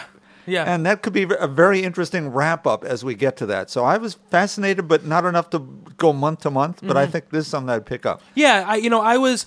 There's a little. Rob didn't get in Sons of the Devil into the shop, so I ended up picking it up digitally. And when I was kind of cruising through the comiXology store, there was a couple books. I was like, oh, let me just check that out. I threw a couple on my cart, and one of them was Providence. So I just wanted to see what it was about, because it had gotten really good ratings on Comixology as far as like user reviews and stuff like that. So I wanted to see what it was all about. Looked gorgeous. Who did the art on that? I can't remember his name right now. He's collaborated with more before in like his more recent work. I don't know if he was on Fashion Beast or not, but he was definitely around that time. Let me just go. I have the book right up but here, it had some really lovely likenesses that were done pretty well. Which is not easy to do always, to get real people to sort of look like real people. But just tons of atmosphere. It felt oppressive, felt old. Yes, and that's what I meant really by old special. school. It felt old. Yeah, absolutely. That's what I was kind of trying to convey by that. It definitely it felt old, which is great. You want it to feel like that. Jason Burrows is the artist on the book. Yeah. No, it's very impressive. Yeah, colored by Juan Rodriguez and letters by Kurt Hathaway. So yeah, pretty cool. Pretty cool stuff. We'll see. Many years ago, I nearly took a vacation to Providence to do a whole Lovecraft walking tour. Oh, really? You should. I found all the places that the stories were based on, and wrote to the Providence Chamber of Commerce and had this whole thing planned out. And then went, no, the planning of it is all I needed to do. I don't need to really go there. Just plan it. There's actually, I think there's a statue of Mr. Lovecraft up there somewhere, Very cool. and a plaque on his house, and Very the very fact that he died broke in their city. Who forget that? All right, so that's it for our lightning round. So let's jump right into our books of the week. Steve, what do you got for us? Okay, so I found a book. It's called The Veil, and this is not. Was it Greg Rucka? Yeah, Veil was just Veil. Okay, just Veil. This is The Veil, and it's by L. Torres or The Torres. Okay. And, blah blah blah. Wait, is it really L. Torres? Yeah, it is. Okay. Yeah, L. Torres. And Gabriel Hernandez, who is the current artist of Magneto, and who also did the art for one of my favorite childhood books that Stephanie got for me in graphic novel form, which was The Thief of Always. So that'll just, frame the art for you. Okay, here's the deal. Since we've been doing this podcast, I have read many a messed up book. Just bizarre, out there, terrifying. This book is terrifying. I put this down. I was reading this in the airport, and I finished it while I was waiting for my flight, and I just kind of put it back in my bag and sat there and just went, whoa. It's a story about a woman named Christine Luna. And what happened to Christine is that she grew up in this town, kind of like this podunk little whatever backwater town. And there was a big train accident that she happened to be on the train when it happened. And a whole lot of people died. She did not, but she almost did. She kind of went into, she did what they call piercing the veil, where she ventured into the afterlife, but was revived and managed to come back. The only thing is that while she was spending time in this kind of, purgatory twilight phase, this malevolent force called the Slug Man had actually latched onto her, and when she was brought back into the world, was only given half of the opportunity to come back. So as Chris comes back and she grows up, ever since the train accident, she's able to, very much like Haley Joel Osment, she can see dead people. And she talks to them, and she's a PI.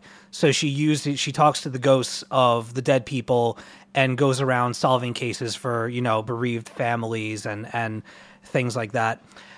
So she gets a letter in the mail, and it says that her aunt has passed away and has left her manor or her house inside of this town, but she has to go back. She has to clean it out, and she has to, claim it, and just she could sell the property. She hasn't been getting that many cases lately. People have been skipping out on her, and she really needs it. So she has to go back to this place where all this horrible stuff happened. She never wanted to go back there, and she goes back, and it turns into this kind of Twin Peaksy, weird ass town, like Alan Wake, the video game kind of stuff. And I mean, this Slug Man, this thing, kind of like a little bit of Joe Hill's Nosferatu, where there's this thing, this legend, this urban legend that's kind of brought into reality, and it's a real thing, but it's so mysterious that nobody really believes it. And it starts to the town starts to turn on her, and all these people start like losing their minds, and there's kind of this collective paranoia that begins to spread out from her and infect the town. And all these just like horrible things start coming to life and corrupting these people, and people are killing each other in the streets, and they're going after their families. And the only way for her to kind of get out of the town, and I'm mentioning a lot of things because it reminded me of a lot of things, but if you guys have ever seen the movie In the Mouth of Madness. Oh, I love that movie. Yeah. Very much being like trapped in the town won't let you go until it's done with you kind of thing. And it becomes this story of her basically bringing the Slug Man out in order to kill him. And it's just what happens inside the town as you're reading this book is really disturbing. If you don't have a strong stomach, if you're very sensitive to murder cases and the way in which people are dispatched, I can't wholeheartedly recommend that you read this book because some of it is very harsh, but it was the harshness of it that really grabbed my attention. And like, I had to put the book down like 3 or 4 times being like, oh my God, like what the hell am I reading? But really, really compelling. It's only 4 issues long. It's a collected trade that I found. It's from IDW, by the way. And it was just awesome. Just awesome. Like completely transported me into this like horrible, horrible town where all these terrible things are happening. And I was like, how are they going to wrap this up? And instead of it being this cliched showdown of an ending, they like blow the lid off of even more lore about what's going on. And it like just catapults the story into being something so much bigger than what you were already satisfied with, and then gives you something like really heavy to chew on at the end. So, I mean, terrifying and wholly satisfying. I loved it. I mean, it's one of the best things I've read this year. It won't be up for any awards because it's old as hell. It's like 2009 or something like that. Not that old. Ancient. It's so old. It's so old. How do you deal with such an old book? I know. But, I mean, the art is beautiful. That the art style really, really lends to, like, the nightmarish landscape. I mean, you guys can't see it, but these guys can. Oh. Yeah, I mean, it's really, really terrifying. The thing that's after her is just gross, and the things happening inside the town. All these people are coming after her, and she's losing her mind, and it's super, super intense. If you're in the mood for a good rainy day read to freak yourself out, definitely check out The Veil from El Torres and Gabriela Hernandez. It was really disturbing. Cool. In like the best way possible. Awesome. Yeah. Awesome. I loved it. Staying on the happy train. Yes. Yeah. Well, let me preface my remarks by saying if you told me a year ago that one of my favorite books every month was Sabrina the Teenage Witch in the Chilling Adventures of Sabrina, I'd have told you were nuts. And yet every issue of this so far is Roberto Aguirre-Sacasa and Robert Hack, letters by Jack Morelli, just delivers creepy, eerie stuff, and I'm using those words particularly because those old 60s, 70s horror magazines, it is right in that vein. It is not overtly gory or violent, except in ideas and tone, and it's oppressive at a certain level, and yet there's little bits of humor. There are throwbacks, because you got the ants and little oddball things, and it's a perfect little cocktail of nasty. Here we're getting backstory. We're getting Sabrina's origin, if we have through these 3 issues, and we're now up to. It's about to be her 16th birthday, and as we learn in flashbacks, that's when it's a witch's baptism, because they discovered years and years back in the Salem days where if you do it when they're babies, the other people who weren't so into witches, well, they drown the kids and kill them and whatever. So now we sort of hide it. So their 16th birthday is their baptism, where they can write their name in Satan's book. They're flashbacks to the witch trials and real events of the time.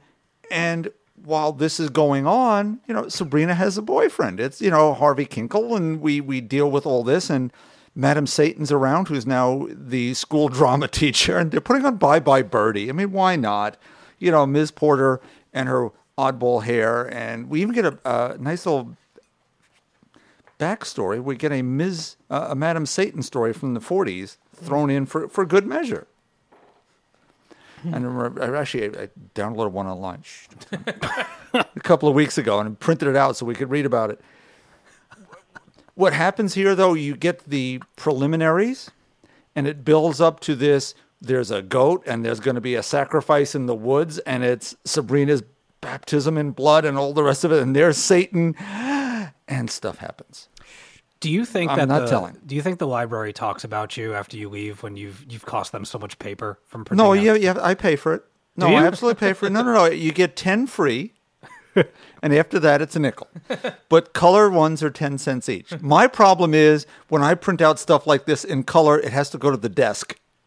So I have to walk up to the reference desk, and they printed out, a barefoot Gen of the bombing of Hiroshima with kids' faces melting, or Madam Satan, and it's like, oh yeah, but I did vote for your library budget, right? You like me, right? I voted yes. You remember?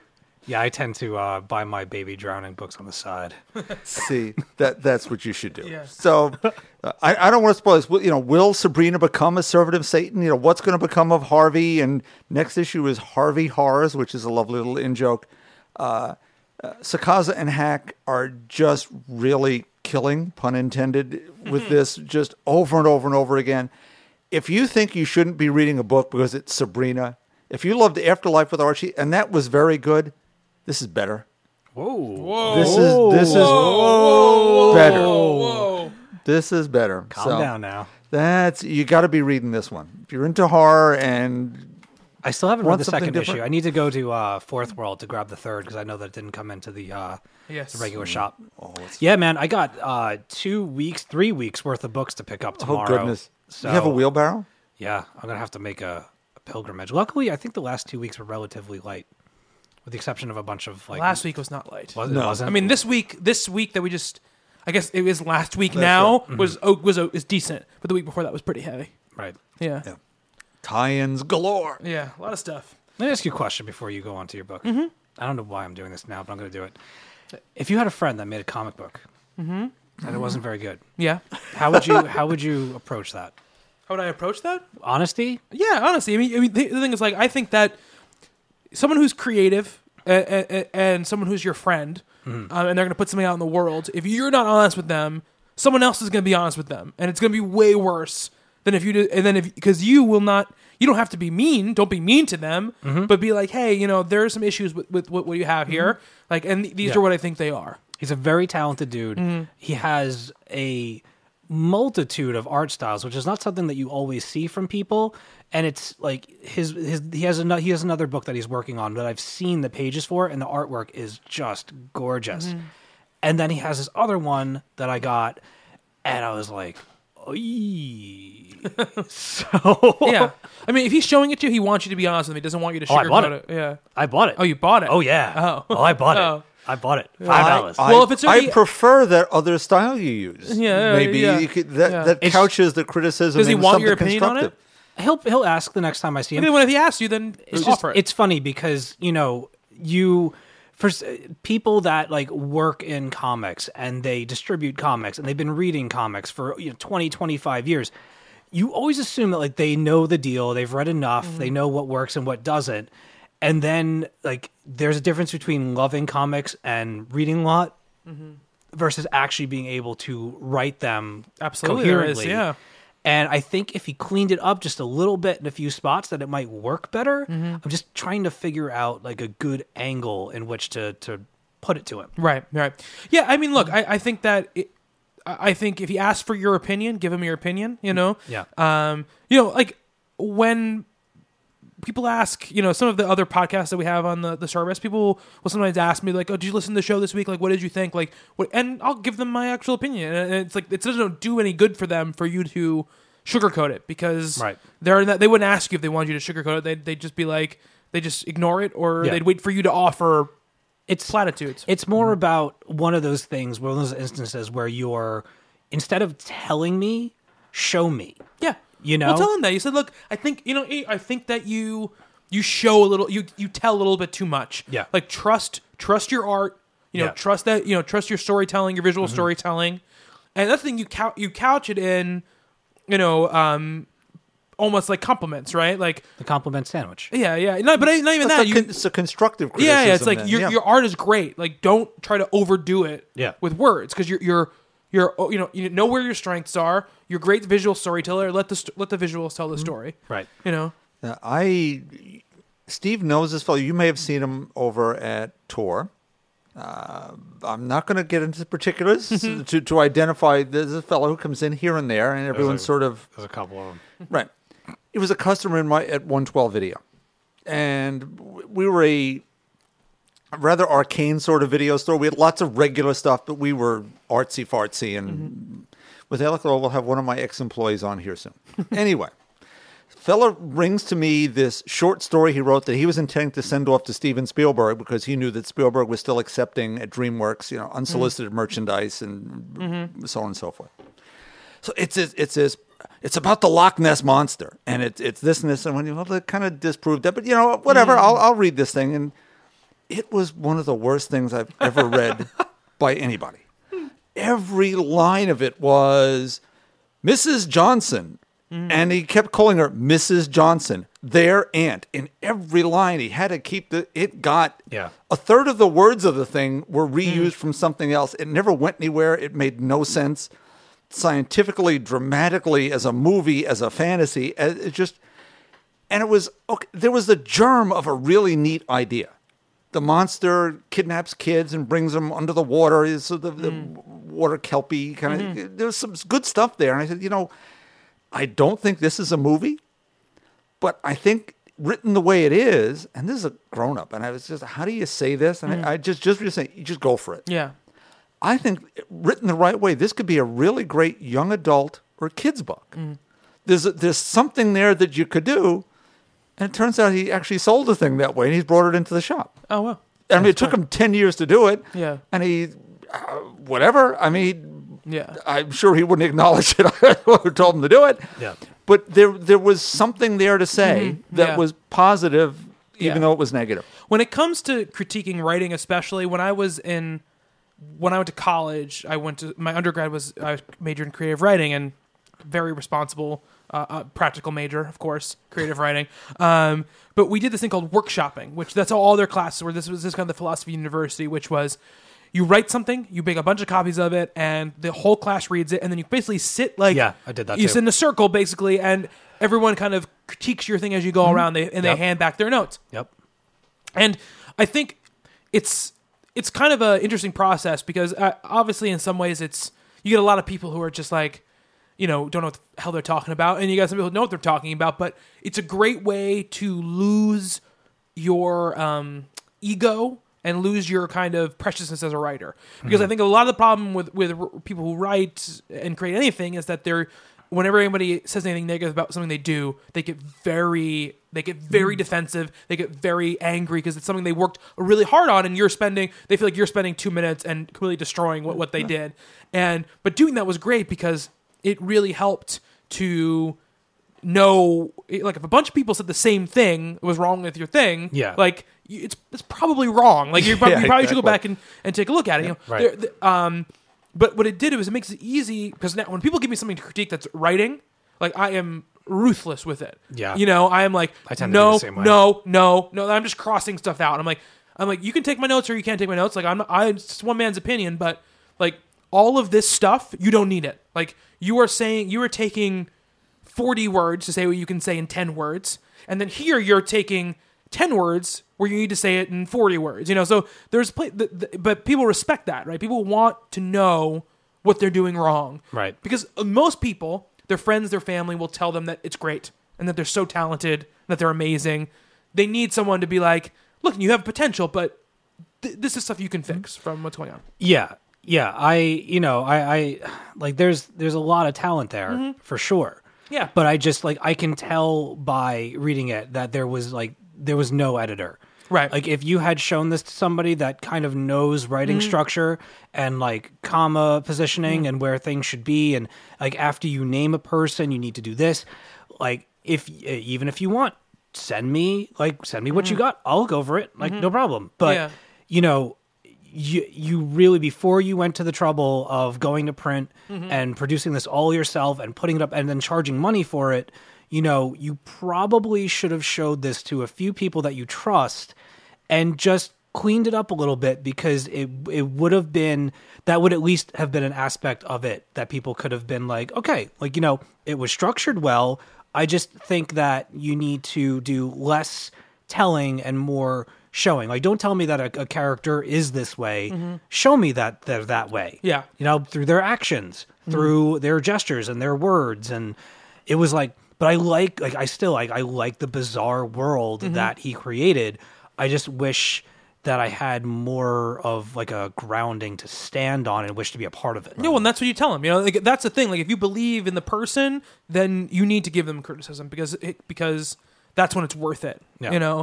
And for me, like, I have people, like, I know, like, I have a couple people in my life who are like, one person I know, if I give it to them content wise, they'll rip it apart for me and they'll tell me what's going. And I have a person I give it to who I know will rip it apart, like, grammatically. Like when I need grammar stuff done, I give it to Brian, because Brian knows grammar backwards and forwards, and he will tell me, like, this is ridiculous, this is stupid, like, what the hell are you doing? Like, there shouldn't be a comma here, that kind of thing. And that's great. You need that with people. So, no, I think that you have to be honest with them if they want your opinion. Yeah, aside from some of the stuff for Talking Comics, when I do stuff for Joe Blow, nothing goes up for them without going through an editor first. No, I mean, if you have a site where, like, people are getting paid to write, and you need some. I mean, I'm sure there are sites that don't do it, but you need someone there who is kind of that looking, guiding. I mean, guidance. even when I did my coverage for New York City Comic Con for Joe Blow, like, I had written stuff ahead of time just so I could get it edited before I would need to plug everything in and put it up. So, because I mean, those shows are relatively predictable as far as content for those quick recap things. But yeah, I mean, if you're looking to write stuff and everything, don't be afraid to ask, trusted friends, and, grab somebody, even if you don't like them, that is intelligent and knows their stuff. Yeah. And can give you an honest criticism, because it will only help you as a writer, and it will only help your audience as well to grow into your book. Yeah, absolutely. All right, so my book of the week. So the series I mentioned before that I was reading on Marvel Unlimited was Old Man Logan. I think it's Wolverine, like 83 to like, I think it's like 83 to like 90 or something like that, with one like single issue, a giant size issue put in there for the finale. And it's Mark Millar and Steve McNiven. And the Old Man Logan Secret Wars time was coming out. That's Brian Michael Bendis, Andre Sorrentino. And I wanted to read it, but again, I wasn't sure. Like, I'd heard so many things about the Old Man Logan storyline. 2009, I believe, is when it came out, and another old ass book talking about. And I wanted to read it, and so I figured, okay, this will be the first one. This will be the first Secret Wars kind of tie-in originator that I take a look at before I read the Secret Wars tie-in. I want to start before I say anything about the book's content. It's a great idea to do that. If you haven't read the original Old Man Logan series, and you don't want to be completely spoiled kind of on everything that happens in that series, don't read the Secret Wars one, because it is a direct continuation. Like, it picks up like it's not a panel after, but it's very shortly after the 2009 series ends. The continuity kind of Old Man Logan #1 picks up. You can definitely read it, not having read that stuff, and get some cool stuff out of it, definitely. But if you have any interest in reading Old Man Logan, I would say read that first before you move on to this. And I will say this. Both of the original Old Man Logan and this together, like, I am in love with this story and this continuity they're playing here. I don't remember. It has some Earth number. I don't know what Earth number it was. They put it in, but basically the plot of Old Man Logan in general, and because it carries over, it kind of all feeds in. Is at some point all of the bad guys band together, and they actually work together, and they defeat the heroes, because in their words, there's like 20 villains to every hero. That's about right. Yeah. So, if they ever band together, it would be over. And so a lot of the big, like, really smart ones, Magneto, Doctor Doom, all these guys, they come together, Red Skull, they come together, and they plot, and they overthrow the good guys. And so when you pick up Old Man Logan, it's like 40 or 50 years later. And it's just like it's like a fiefdom. It's almost like Battle World in other ways. The country America is split up into sections that are ruled by different characters. Most of them are are villains that you know. A couple of them are people that maybe used to be heroes and aren't so nice anymore. And they're all ruled by these people, and it's all split up. And, you know, there are, like, landlords that come and get rent from people. It's very much, people are basically, the good people are kind of almost living as indentured servants, you know, barely getting by. You know, if they don't pay, people come and, like, destroy their homes and stuff like that. So it's a very bad time. And Logan, since and the whole series kind of builds up, I think the whole series, at least half of it builds up to the point where Logan quit being Wolverine the night that the villains kind of took over, and you don't know why. But he's basically a man of peace. He hasn't unsheathed his claws in almost 40 years, and he will not kill me. He will not take another life. He has basically a vow not to do that. And at some point, he can't make his rent 1 month, and basically his land is the land where the Hulks are the rulers of his land. So there are all these like Hulk children and stuff like that, and they're going to basically destroy his home, kill his family if he doesn't pay rent the next month. So Hawkeye shows up and says, "I've got a plan. I have a thing I need to transport across the country. Will you be my driver?" And Hawkeye, Clint Barton in this world is kind of becoming he's kind of a drug smuggler. He kind of does stuff. So this is what Logan's figuring out, that he kind of is smuggling. And you find out it's something else later on. But the whole story of Old Man Logan is basically them traveling across the country, and you see the different kind of fiefdoms that exist across the country, the Doomland, all this other stuff. And this whole time, kind of Logan vowing that he's not going to unsheath his claws, he's not going to kill anyone, and that definitely gets tested as the thing goes along. And it was a great miniseries. You know, it was a great kind of Elseworlds, what if type of story. Very obviously very grungy, very dark, very violent, but written very well, and the art by Steve McNiven is just absolutely gorgeous throughout. Some crazy scenes, some really just amazing stuff, and some really good, nice plays on kind of, you know, who the villains are in the world.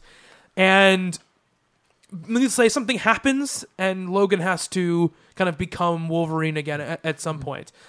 And throughout the whole series, I would say, like, the revelation of what happened to Logan, why he gave up being Wolverine, is unbelievably harrowing. Like, it's something that you believe that he would stop being Wolverine when this happened. And it has something very much to do with it. I would not give you, it's not a spoiler. It's a 10-year-old, 5-6-year-old series, but Mysterio is a very big part of why Logan gives up what he's doing. And liking that already. I like him. Whenever they use Mysterio in kind of like a serious way, it's always very interesting, right? Because usually kind of a joke. And Kevin Smith did it in his Daredevil thing, his Daredevil run that he did, and it's here again in Old Man Logan, done so well. And then now we get this Secret Wars tie into Old Man Logan, which again picks up, and now he's kind of full on Wolverine again, and you know, he's kind of basically, his plan is now like, I want to take back the world for the good guys. That's like his idea, and he's going about it in a very Wolverine type of way. So there's a lot of bloodshed and not a lot of mercy happening here. He's traipsing along, but it's just this very cool, like, you know, he looks like freaking Clint Eastwood if Clint Eastwood was Wolverine. He was one of the models. Oh, he was. Yeah. So that's very pertinent. He looks like Clint Eastwood now, right? Yeah. You know, but he has like a cowboy hat on. He's traipsing on this world, and there's interactions with a couple of people. Like Emma Frost is a big plot point in both the original and in this one. Very, very cool. Like, these are in like the one is ruled by the Punishers, all this kind of stuff. And this is not a spoiler, but you know, there's a kid that it's so crazy how tied it is to the series that came out 6 years ago. And I couldn't imagine being someone who read this series 6 years ago and wanted something new for so long, and this finally came out. I got to go right from reading the last issue of that miniseries into this one, which was great. Which did you read first? The original. Okay. Oh yeah, and I recommend absolutely read the original, because you will get spoiled on like all the big plot points of the original if you read this first. Okay. And that's what I read at Marvel Unlimited. So really, really cool.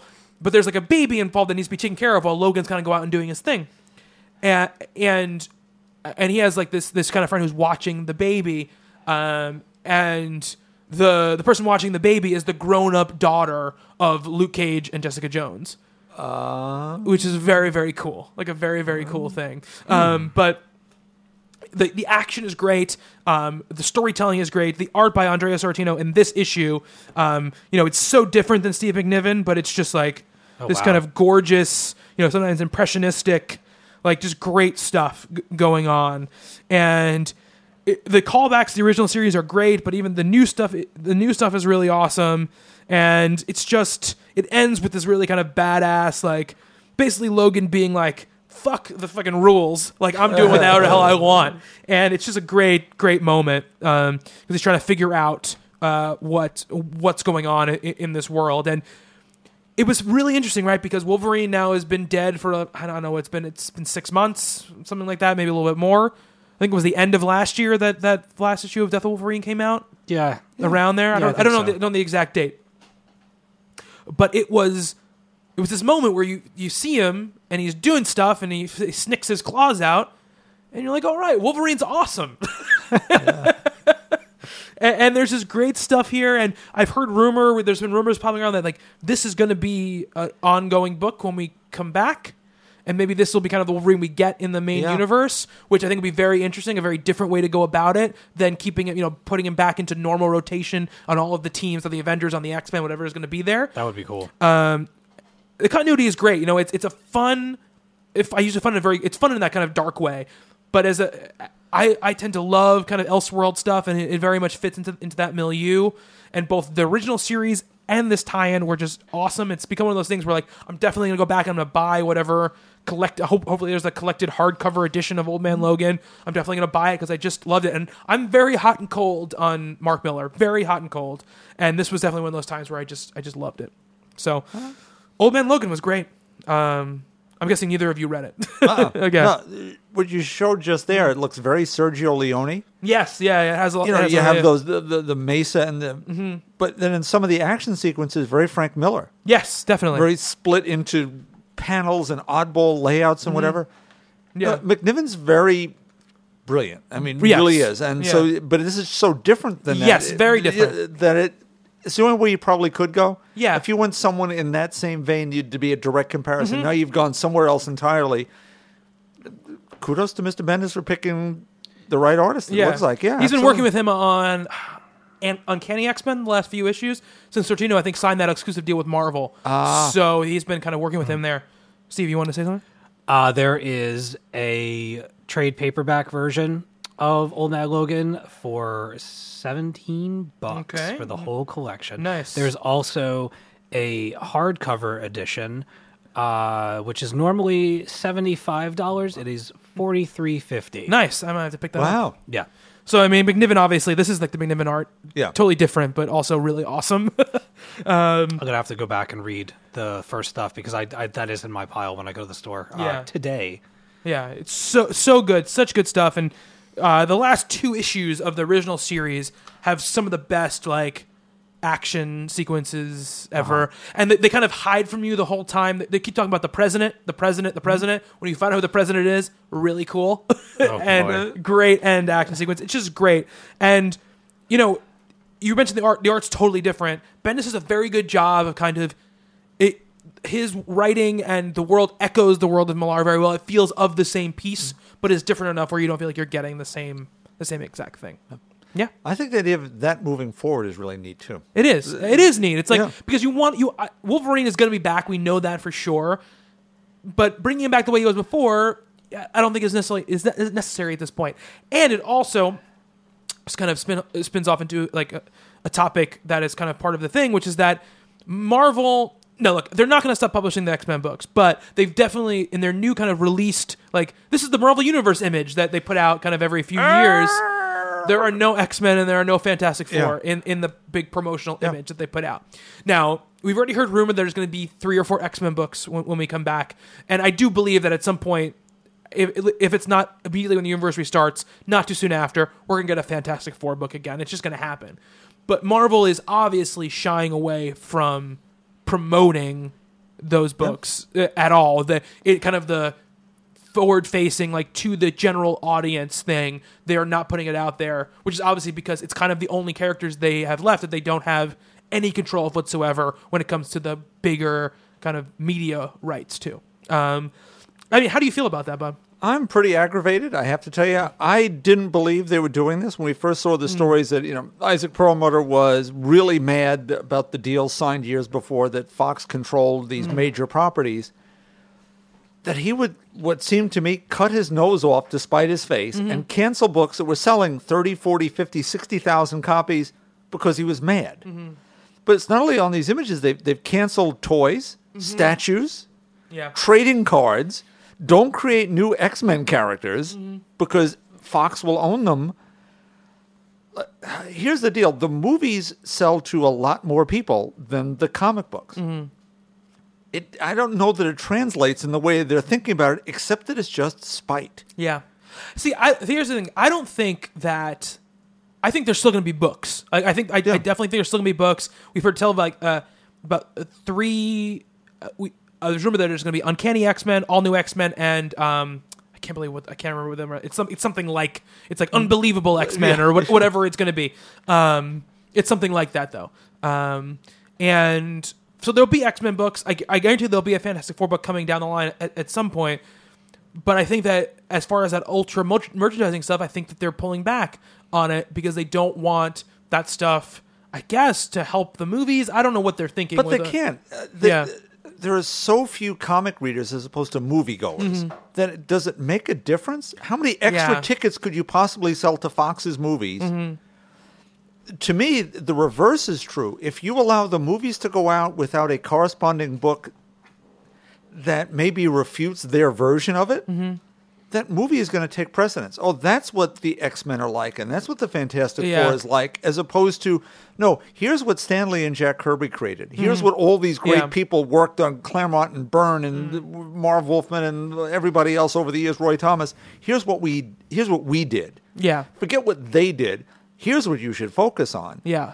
Pulling that out of the marketplace leaves them the stage. I just can't believe, I gotta believe the X-Men comic sales make up at least 30% of their when you sales. added all those books together, absolutely. Yeah. So I can't believe they're gonna go away. I can't imagine they want to have top tier talent on them. But I feel like it's weird. It's weird not to promote them. It's weird not to have, Wolverine at the center of those images. It's weird not to have Cyclops or those characters be prevalent on those. It's weird not to see the Thing, They pulled them off T-shirts. Yeah. There's the original Secret Wars from the 80s. They had T-shirts and posters, whatever. I think it's Walmart. Maybe it's Target. There are Secret Wars T-shirts. They've redrawn the image. They've stuck in other characters in place of the Fantastic Four and X-Men characters on their Secret Wars shirts. Weird. It's so weird. It's a weird thing, and I feel like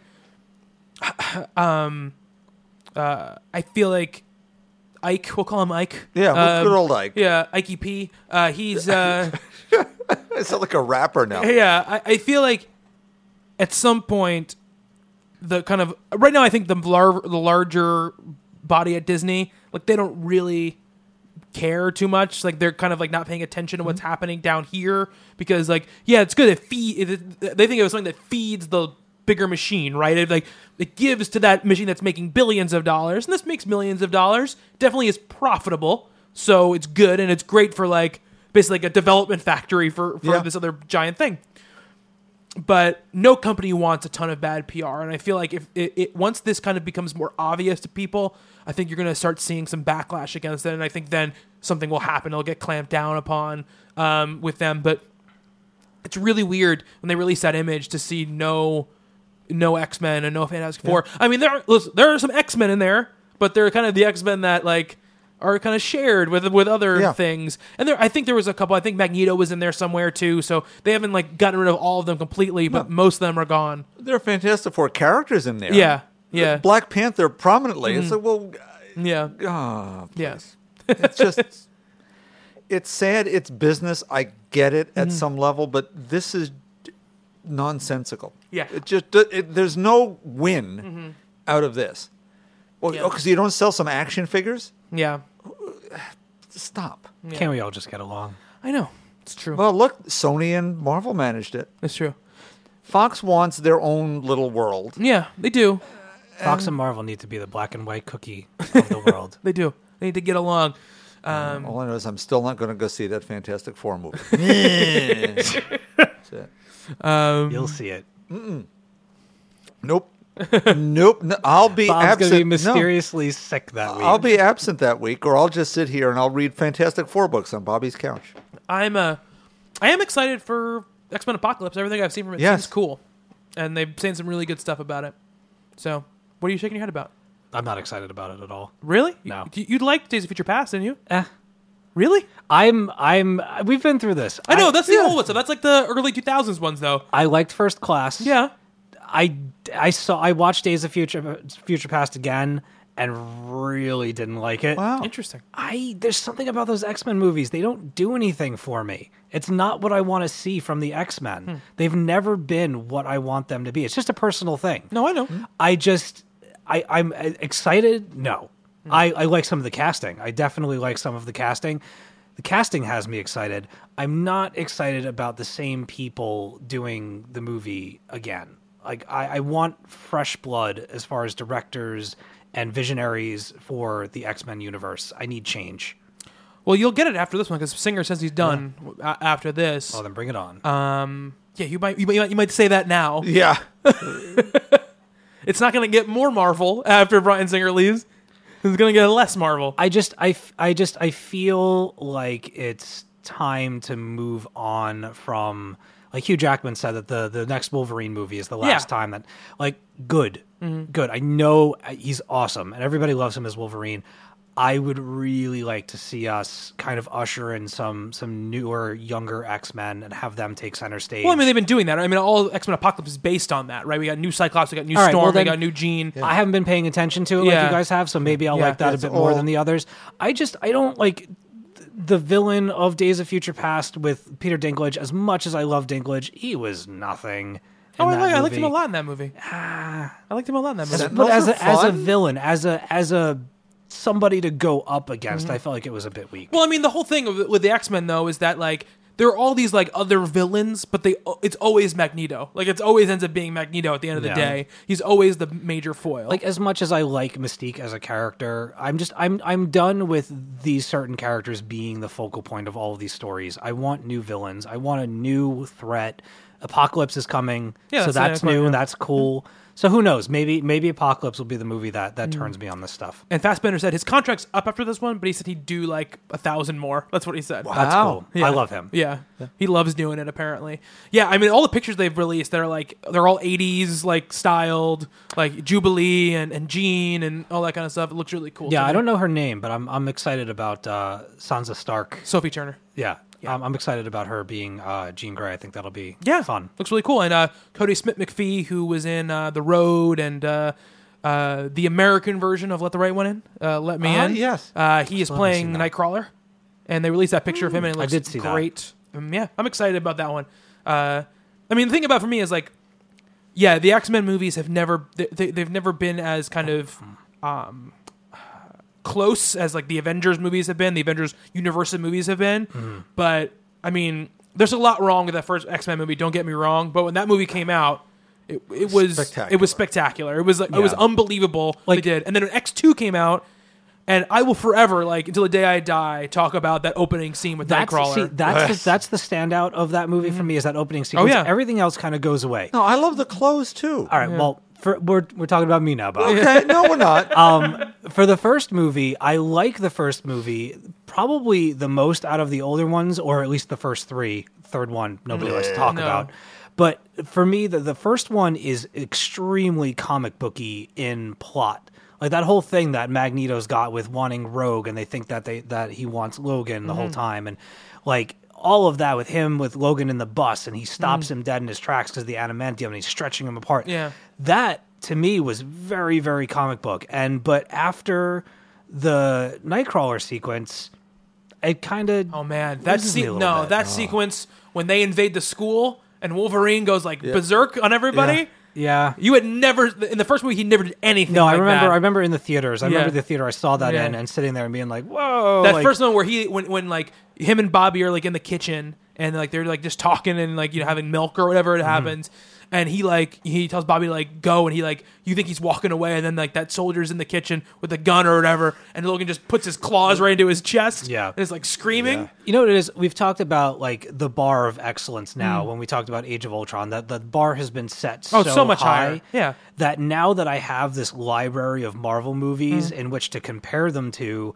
I just personally, this has nothing to do with anybody else's preference or taste, I just feel like I'm stepping into a different arena when I watch those X-Men movies, and they're not as good. Well, anything pre-Iron Man in the kind of Marvel world is like a different.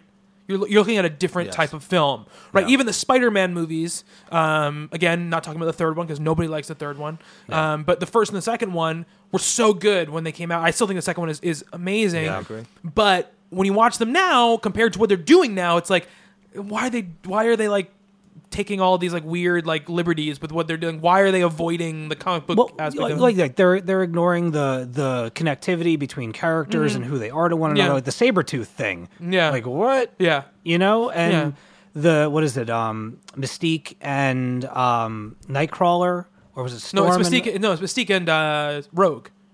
Like she's Rogue is her daughter, right? right? But Nightcrawler and she are related too. That could be his mom. Yeah.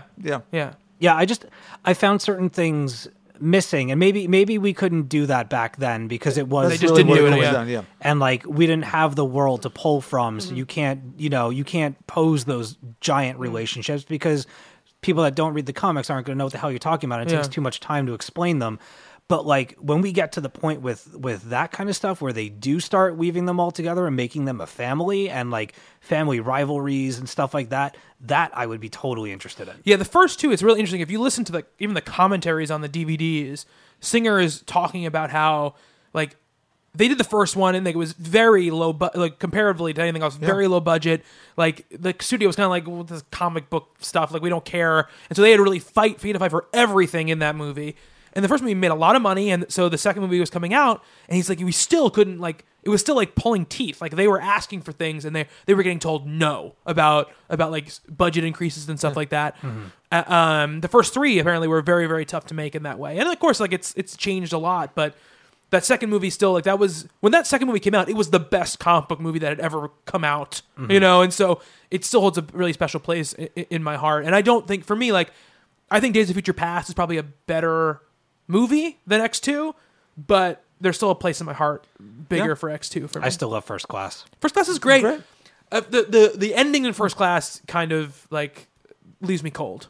Like I like the idea of the ending, like the Bay of Pigs thing, but like the way it's executed with like the focus on the soldiers on the boat. And I'm like, I don't care about the soldiers on the boat. Like we don't know them at all. We've been following the X-Men the whole time. Like why it's Michael Ironside. I love know, Michael but like Ironside. I just don't like it. I mean, don't get me wrong, it's pretty awesome when Magneto pulls the submarine out of the water. Amazing. Yeah. And we spent the previous 90 minutes on the X characters. Yeah, exactly. That's what I wanted to see. And then and again, this is like a personal thing again, and they kind of almost took it away in Future Past for a while, but like I didn't like they got paralyzed so early. Like I wanted to see more like just Xavier doing other stuff because we know what he's like in the chair. Yeah.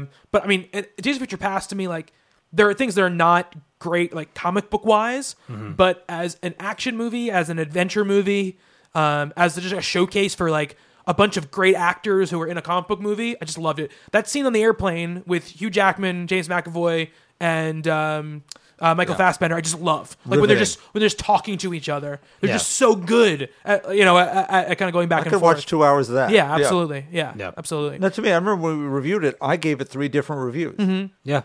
There's the movie review, there's an X-Men movie review, and there's a review of it based on the comic. Yeah. The first 2 reviews, 3 stars and above. As an adaptation of that story, it's terrible. Yeah. Yeah, well, Piece of crap. That was kind of my second viewing Yeah. gripe with it was that it was a missed opportunity. But I mean, would you say though, like, I mean, again, Days of Future Past, the storyline in the comic book is great, and it's a legendary comic book. And they took elements from it, right, and made a movie out of it, which is totally different. But you wouldn't say like, oh, Avengers Age of Ultron, like they didn't do the Age of Ultron storyline, so it's shit, right? Like you wouldn't say that about it, right? So, obviously it's totally different in as far as the quality goes, but that's what they do. They take names. Like the Apocalypse storyline is not going to be exactly what it's like in the comics. It's going to be different. Like Age of Ultron to me felt more open-ended in terms of what you could pull from. Like you were introducing the Ultron character as a villain just because it was called Age of Ultron and we just had an Age of Ultron event. Yeah. Not at any point did I make one synonymous with the other. With Days of Future Past, it was like we are directly pulling from this one story and we're going to make a movie with it. And just, I understand, we've been through this. We talked about this. We had a whole podcast about it, about how, of course, you're going to make it about Wolverine because it's more accessible to your mass audience and stuff like that. I just, for all the stuff that Disney and Marvel are doing, I felt like Days of Future Past could have been a really huge forward step for them in terms of giving that movie over to another character. But instead it ended up just being another Wolverine movie with a big supporting cast from the X-Men. Yeah, no, I mean, that's what it is. But I just, like I said, upon a second watch, I felt a little robbed by the opportunity that was not taken advantage of. Yeah, no, I understand that. I mean, it's tough. Like, Kitty Pryde is obviously the main character of Days of Future Past, the comic book, but she was a bit part in X-Men 3, and that's like the last... such a great actress portraying her. It's true. Use her. But... No, I know. I get it. Yeah. It's done. They made the movie. It's over. Will anyone be buying the Rogue cut? I'll watch it. Yeah, I'm not buying it. I would. But I want the kitty cut. But Anna Paquin, Morna Paquin, who's a fine actress. Let's be fair. She's a fine actress. Yeah. She's just not Rogue. Vampire Bill. Absolutely right. That's the issue with Anna Paquin. All right, let's talk. Somebody just tweeted me, "I am the Lizard Queen." All right, let's talk about. Actually, I really have to go to the bathroom, so we're gonna take a little break. Sure. Before we talk about Brian Buccellado's Sons of the Devil. But no reflection on the book. No, not at all. I'm gonna eat a power bar. But I've had to go to the bathroom for like 30 minutes, so I had to go. I was gonna move right into it, but I was like, you know what? I don't want to feel like I'm rushing through it. It was good. Okay, let's go. And I can have a fireside chat. Let's take a little break, and we'll talk about Brian Buccellato and Tony Infante's Sons of the Devil #1.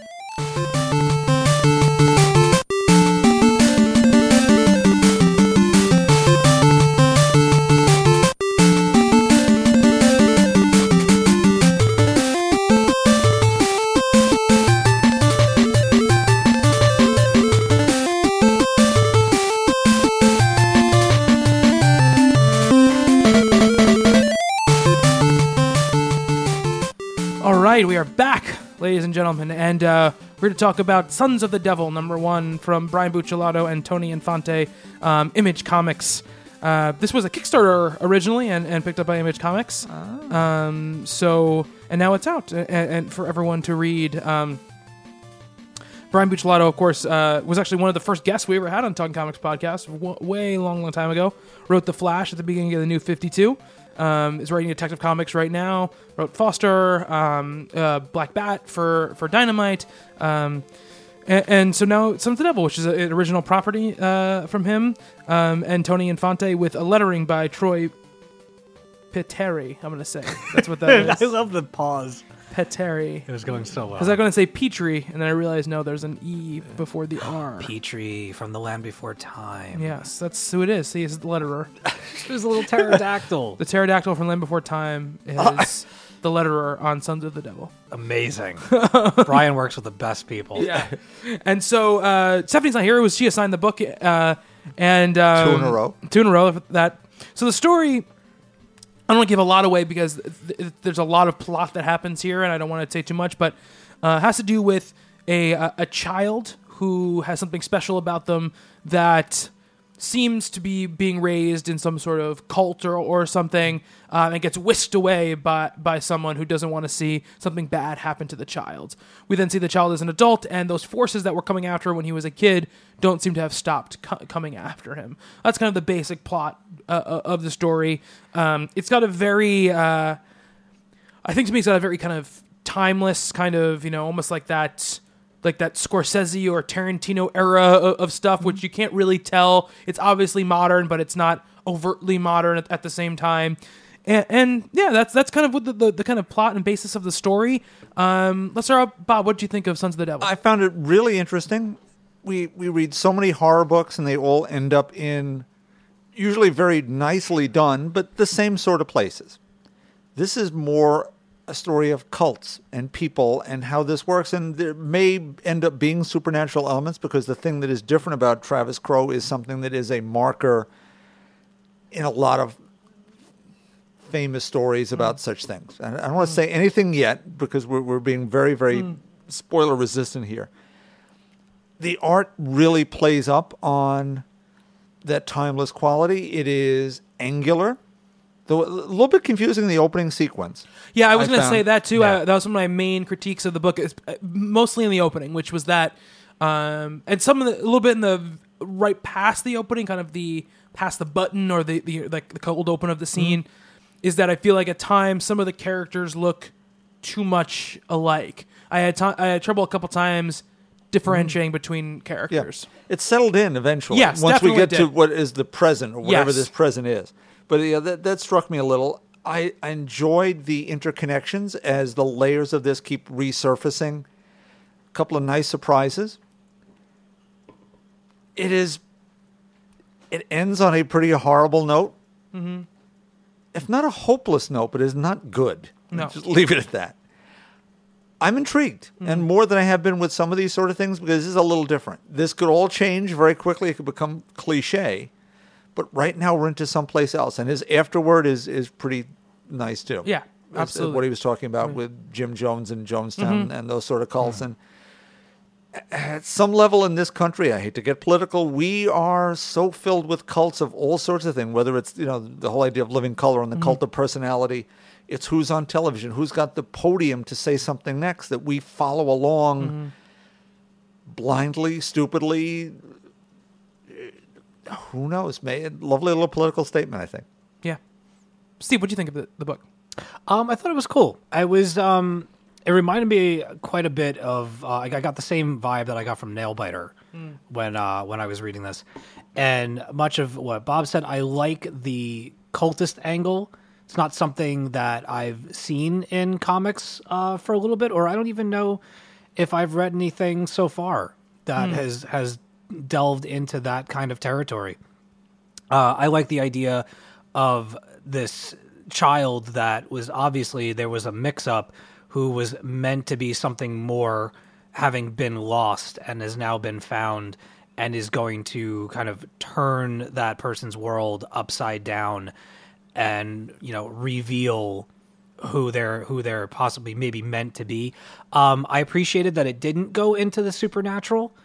Kind of been there and done that for a little bit now, and who knows, it could go into that kind of stuff. But I'm not necessarily sure that it will, or if it does, it won't go into it until later. Oddly, I found myself connecting with the main character. I thought there's this is not a spoiler. There's one, you actually have the page open right now, where the main character finds, and this is the baby that the mixed up baby that is now an adult, helps a lost child find their home. Just arbitrarily comes across this kid that's lost, and takes a time out from his workday to find this person. But then every other interaction that we get with that character is rather hostile, and we learn that he has a past, but there's also this really genuine and concerned side to him that we see in this one instance. It was actually my favorite part of the book, is because it tells me automatically that there's a lot more to this character than we're being given, and quite possibly that the people that are looking for him might be a little disappointed in that he's not what he was meant to be, and that they might have to work that much harder to get him to that point. I enjoyed it. I want to check out a second issue, and I'm actually going to pass it along before I spoil anything, because I have a tendency to do that. Yeah, I thought it was cool. I think that it's interesting because we've seen, doing this podcast from the very beginning, kind of been following Brian Buccellato's career, and I feel like he's had times where I've really, really loved what he's done, and other times where I've been kind of mediocre on what he's done. But I think that as far as this goes, it shares, as far as like the tone and setting and the thrust behind it, that kind of 70s feel to it. And you mentioned it's a different kind of horror. It feels more like that type of horror to me, where it's a little bit more about the horror that men do rather than supernatural stuff, though I do feel like you're right. There is going to be supernatural stuff that enters this equation. But he dealt with that sort of in Foster as well, where it felt kind of very in the 70s, kind of John Carpenter-ish vibe. And I feel like this is a little bit different. That this is more Friedkin type of, almost French Connection type of vibe with this kind of cult nature behind it. And I dug it. I think that, like we talked about, there's some inconsistencies with the art that I wasn't crazy about, where it kind of was a little bit confusing to me about what was going on and where. But once the art gets going, and even when the art is a little bit confusing, what it does do great is the tone and the sense of place that it brings, right? Where it feels to me like it's got a very specific feeling to what it's trying to do, and that feeling pervades the entire book, where it feels, there might be supernatural to come, but it feels very solid and hard. It feels like life is a tough place, and you get that feeling, I think, in each and every little bit of the art that happens here. I like that they kind of show you. I think it's also a little bit of comment, possibly, on kind of nature versus nurture type of situation here, because we see a character who is not unlike our main character at a certain point, and he seems to have a very different track for his life, and here we get to see our main character being sweet. We get to see him doing the right thing for no reason other than to just do the right thing. Some kind of person who, when his dog won't walk any farther, carries him home. That's, I think, a very kind of relatable thing for some people. Where I know one of my dogs I had when I was growing up. She's the sweetest dog in the world, but she really did not like to be walked. And when she was done walking, she was just done. She didn't care anymore. She wasn't going to walk. She just going to drag her feet. So you had to pick her up and carry her. And I like that. Those little kind of human touches I like a lot here. It's one of those things for me where I feel like one thing I think it doesn't do a great job of is that I don't think it necessarily sets up its central thesis in the first issue, right? Like, I know I have a vague idea of what's happening here. I know that, like, this kid was part of a cult, and that kind of cult wants him back is kind of the idea of it, but like what the central thrust of this journey is going to be, I don't really know it yet. And you don't necessarily need that in the first issue, but for me, if that doesn't exist in the first issue, my pull to read another issue isn't as much there, regardless of how good the storytelling or good the art is in the book itself.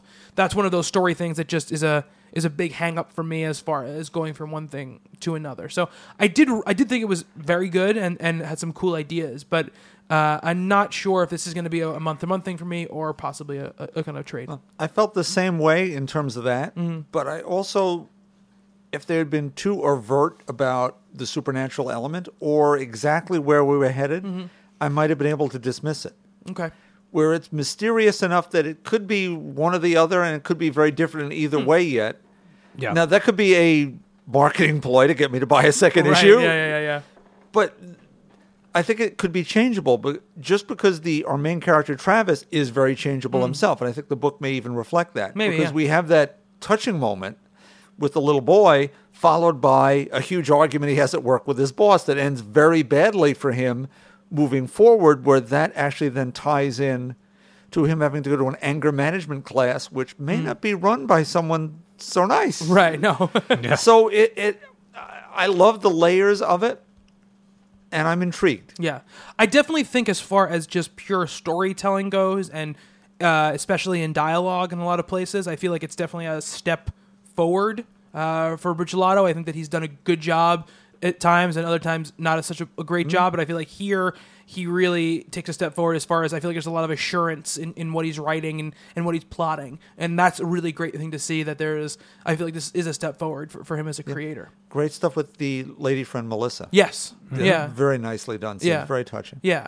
Great. There are, and this good thing about it too, and there are great, I feel like, sometimes with genre stuff you get caught up in the plot, because one of the things what defines genre storytelling is a focus on plot. Like that's one of the biggest things, right? You know, a lot of movies that you think of as kind of indie movies or movies that are kind of prestige movies are less about their plot and more about other things, ideas and characters. And genre movies are a lot of times are about the plot. And so you get hung up kind of thinking about the plot only, I think, for me sometimes. But you're absolutely right. There's a bunch of really nice kind of individual scenes here that make up this overall whole. Yeah. Yeah. Yeah, I think Bob really he framed it best in that if I was given more of the picture, I might have had too much of an idea as to where we were going. I might not have jumped on for another, but there's gaps in the mystery that I want to see filled in, and I find intriguing enough in the characters to want to know where this guy's going to end up. And because there is that kind of two different sides to him, if you will, or just he's an involved person, you know, but he has this past. How is that past going to play into the person that he didn't grow up around it? You know, so how are they going to coax it out of him if they want him to be this, whatever it is that they're looking for him to be? Right. How are you going to get that from somebody who obviously cares about other people and you're looking for him to be like the next Son of Sam or something? Yeah. So yeah, I love a good mystery, and a solid debut issue.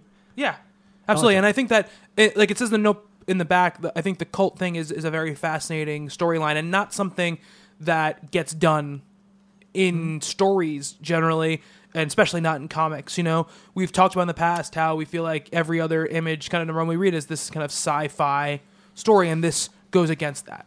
It is a horror story, but in a different way, not the normal way we're looking at. As the movie Zodiac, for instance. Yeah, the big thing I think about. Yes, when I almost brought that up before, but yes, Zodiac is definitely something I very much felt in this.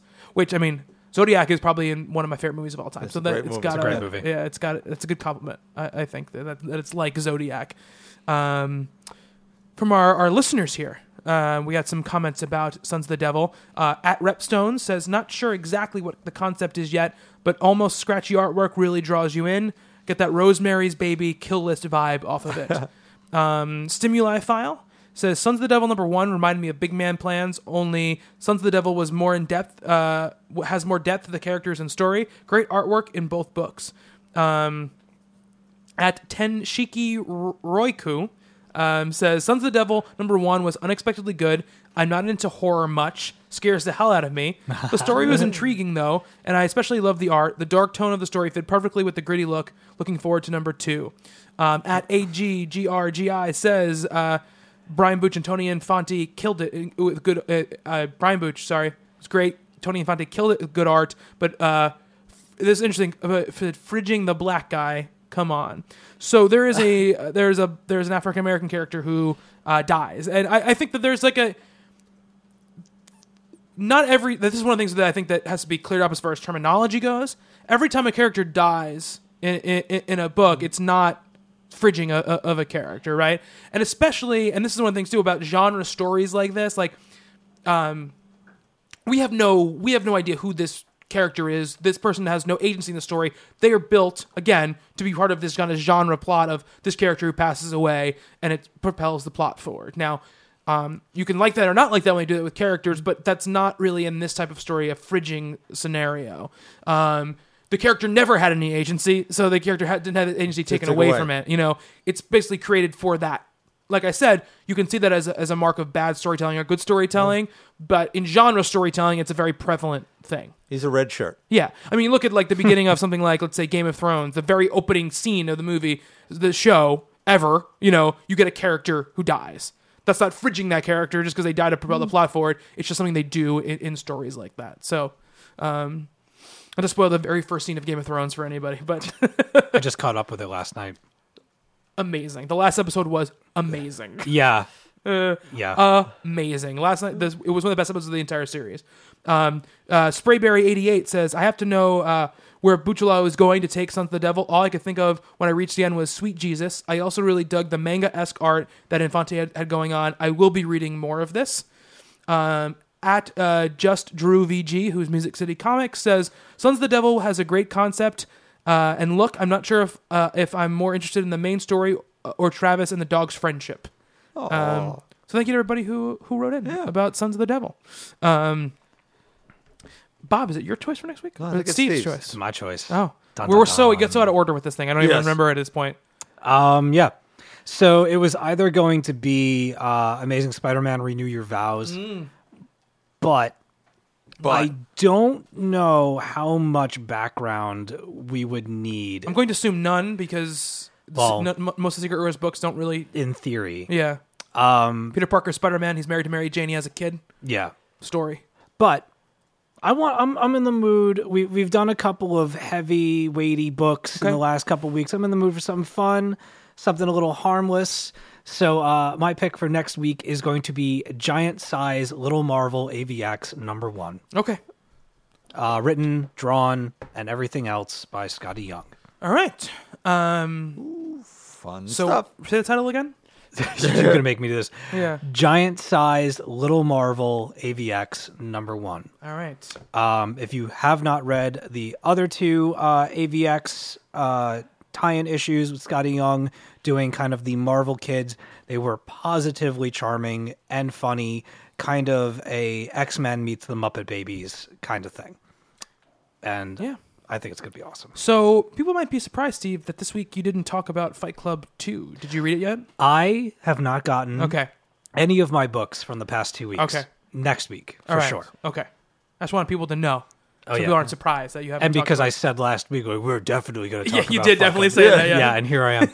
No, I am totally on board to read that. It's funny, I had it in my hands when I was in Canada, but then I found The Veil, and The Veil was like $8. So I put back Sons of the Devil and ended up buying it digitally instead.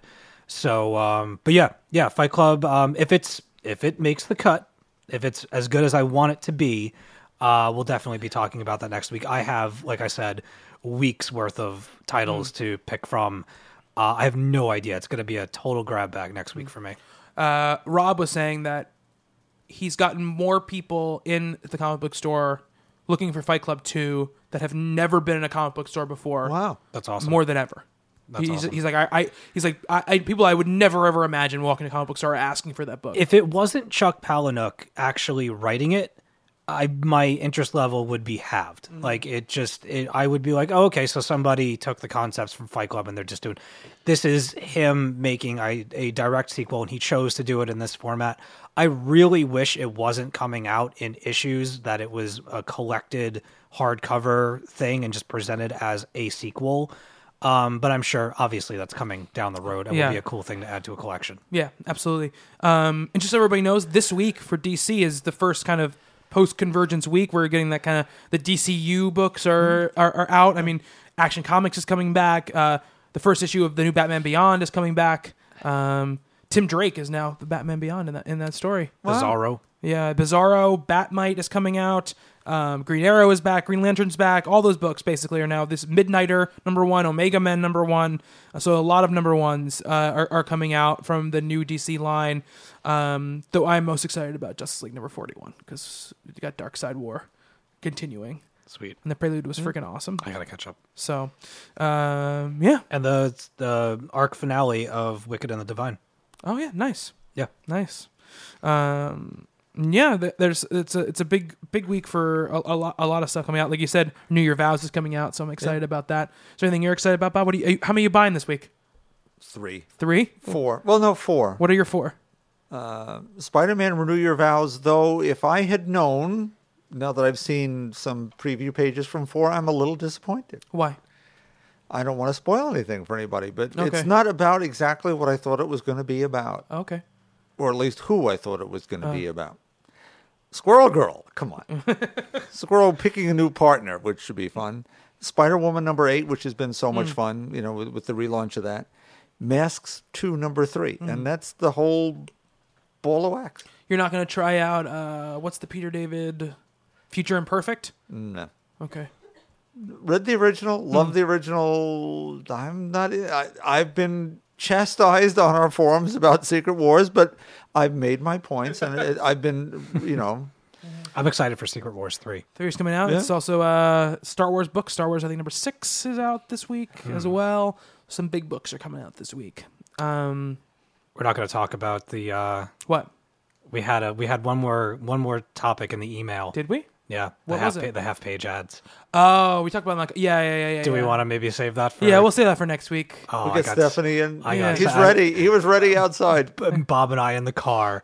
Oh my God, you're gonna need like an expletive deletion button for me. Holy shit, I hate that. Anyway, It's really stupid. yeah, because I really want Nick Lachey selling me fucking snacks in the middle of my Batman comic. You'll never make it in time, Batman. 3, 2, are you hungry? Fuck you. Like, I understand, like, oh, well, what about full page ads? I can ignore those. I can't ignore Nick Lachey trying to sell me a candy bar in the middle of my comic book, taking up half the page.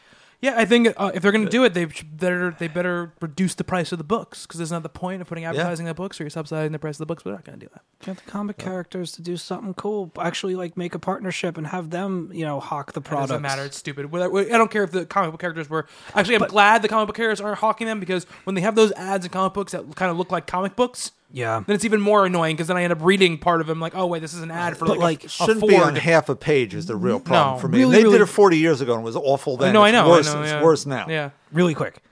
What are we like? Are we now paying? Like, you're gonna keep me at like the $3.99 price point? Are you giving me more pages, or are you keeping the pages the same and you're taking panels away? Fuck that. No. It'll be the same because they said like they told creators that if when they write the books, like those 2 pages that it's gonna be a page and a page probably, and then the panels will go across the top, and then the ads will be at the bottom or whatever. That when it's collected in trade, it's going to be put back together as one page. It'll end up being the same amount of pages, but it'll just you probably get an extra page in there because it'll be 2 half-page ads or something. See, to me, just what Steve was saying before, if I've got a full page ad, I can speed search past it. Half a page, it's like the crawl at the bottom of the screen that interrupts the movie that you're trying to watch. Well, that's why they're doing it, hideous. so you can't speed through it. Yeah. But when I talked about this in Comics and Coffee, and I said, people don't respond positively to that kind of advertising when they feel like it's being forced on them. They get annoyed by it. So I don't understand kind of what they're going for. I'm sure they're trying something, but I feel like this is one of those things that they're going to do that it's going to get I would think such a backlash that they'll go back on it. Do we know when that starts? Does that start today? I think it might start today. Oh, man. I don't remember what it was. Some artist, Chris Burnham or something, got like pages... like got like his proof copies in. I saw Greg Capullo. Greg Capullo was talking about it on Twitter. He was talking about it. Yeah. He was just like, "I am not happy about this." Yeah. Well, because it messes up their whole kind of flow. Well, even from a reader's perspective, I can ignore the full page ads, no problem. They're an inconvenience, but I just I see it and whoop right back onto the next page, and we're good and we're going. Half page, I'm in the story. I'm in the moment. And like, what are we're going to write around Twix ads now that we're going to end the panels with like a cliffhanger right before a snack break? I mean, if you see the ad coming, you're going to be able to turn, you turn the page once you get done with the panel. So you're going to be reading and be like, oh, it's a Twix ad. You're going to see it when you open the page But up. where does it end? Like, what are they going to sell me next? They can't do more than a half page. Sure they can. They can put full page. Batman holding a Twix. Yeah. Skechers going to make a comeback and sell me some shoes? Yeah, absolutely. Yeah. Some fucking Batman shoes? Yeah, totally. Maybe they'll go back Just to read those. Just read it digitally. You don't get any ads in the digital version. Spider-Man selling Hostess snack cakes. Full page at the back. I'm very unhappy about it, as you can tell. It's stupid. It is stupid. It is really stupid. It is and stupid. it's I don't think it's going to go over well. It's not going to go over well. Good. But if the same amount of people buy the books, regardless if they hate it or not, then what is that telling DC? They're just going to keep doing it. You know what it's going to do for me personally is that if I'm on the fence about something and I find out that a book has that kind of setup, that is going to put Well, they're all going to have it. Ooh. It's not going to matter if it's Batman or if it's Midnighter. It's going to have it. Oh, shit. So you're going to punish the creator because DC is being an asshole? I might. Okay, that's I'm being real mature about it. I don't know. It really bothers me a lot. It sucks. Yeah. Don't buy Twix. Yeah. I want if they brought back cookies and cream. boycott Twix. Yeah. I like Twix. Boycott I like the Nick peanut butter Lachey. Oh, I could boycott For what? Nick He Lachey. doesn't Yeah, no, do exactly. anything. He's not even selling the good flavored ones. He's selling the caramel ones. Nobody likes those. The caramel ones are good. But are they better than the peanut butter ones? Caramel ones, that's Twix. The caramel one that's Twix. They're peanut butter too. Yeah, but peanut butter is like an offshoot flavor. Caramel is Twix. When you say a Twix, you're giving me something with caramel in it. If you give me a peanut butter one, I'd be like, why'd you give me a peanut butter Twix? I asked for a That's Twix. a good point. That's the way He's got a point. That's the way it goes. They It's like saying, give me an Oreo, and you give me like one of the vanilla ones. Like, what are you doing? Well, wait, what? Well, vanilla Oreo, vanilla cookie. Yeah. Oh, one of yellow those. Yeah, cookies. If I say I want an Oreo, I want weird I yellow want a ones. chocolate Yeah. cookie with cream in the middle. I don't even want the good offshoot is flavors, it? like the cookie dough ones. Chips Ahoy. Chips Ahoy's getting carried away with their flavors now. They got like 16 new Chips Oreo Ahoy has a lot flavors. too. Yeah, Oreo Double has a lot. stuff, triple stuff, green, Yeah. red. They have like And what was watermelon. it? And Yeah. Lay's potato chips, espresso chips. Ugh. Chips are gross. Really? If you guys have any hot takes on chips, you can email us podcast@talkingcomicbooks.com, at Talking Comics on Twitter, facebook.com/talkingcomics. Go to talkingcomicbooks.com for all of your reviews, news, articles, columns, and our bevy of podcasts. Talking Valiant with Adam Shaw, The Misfits with Melissa Megan, Stephanie Cook, and Mara Wood. Talking Movies with Brian Verderosa, Chris Oliphant, and Nick Scalia. Talking Games with Return of Steve Say. Yeah, I'm hosting tomorrow. Jackie Turner, Rob Newmeyer, and Justin Townsend. And check out our special issue feed where you can find comics and coffee and backup stories. My personal Twitter is @Bobby Shortle. Steve. My personal Twitter is @dead_Anchorus. Bob. Bob Ryer at TalkingComicBooks.com. Logan tweeted @Bob Ryer at TalkingComicBooks.com. And what did he get? Nothing. Nothing. He just said it as a joke, but I thought it was pretty funny. Eventually, somebody's going to make a parody account. Yeah. I thought that was pretty funny. Oh, yeah, thank you, Logan. I enjoyed that. So hopefully Stephanie will be back next week, where we'll be talking about baby Avengers stuff. Giant size, There we go. little Marvel. Avengers AVX #1. Okay. It's a mouthful of a name. It is. But that's going to do it for this Talking Comics podcast. For Steve, I'm going to go get some fries. Bob, Feel better, Steph. I have been Bobby. Until next time on Talking Comics, to be continued.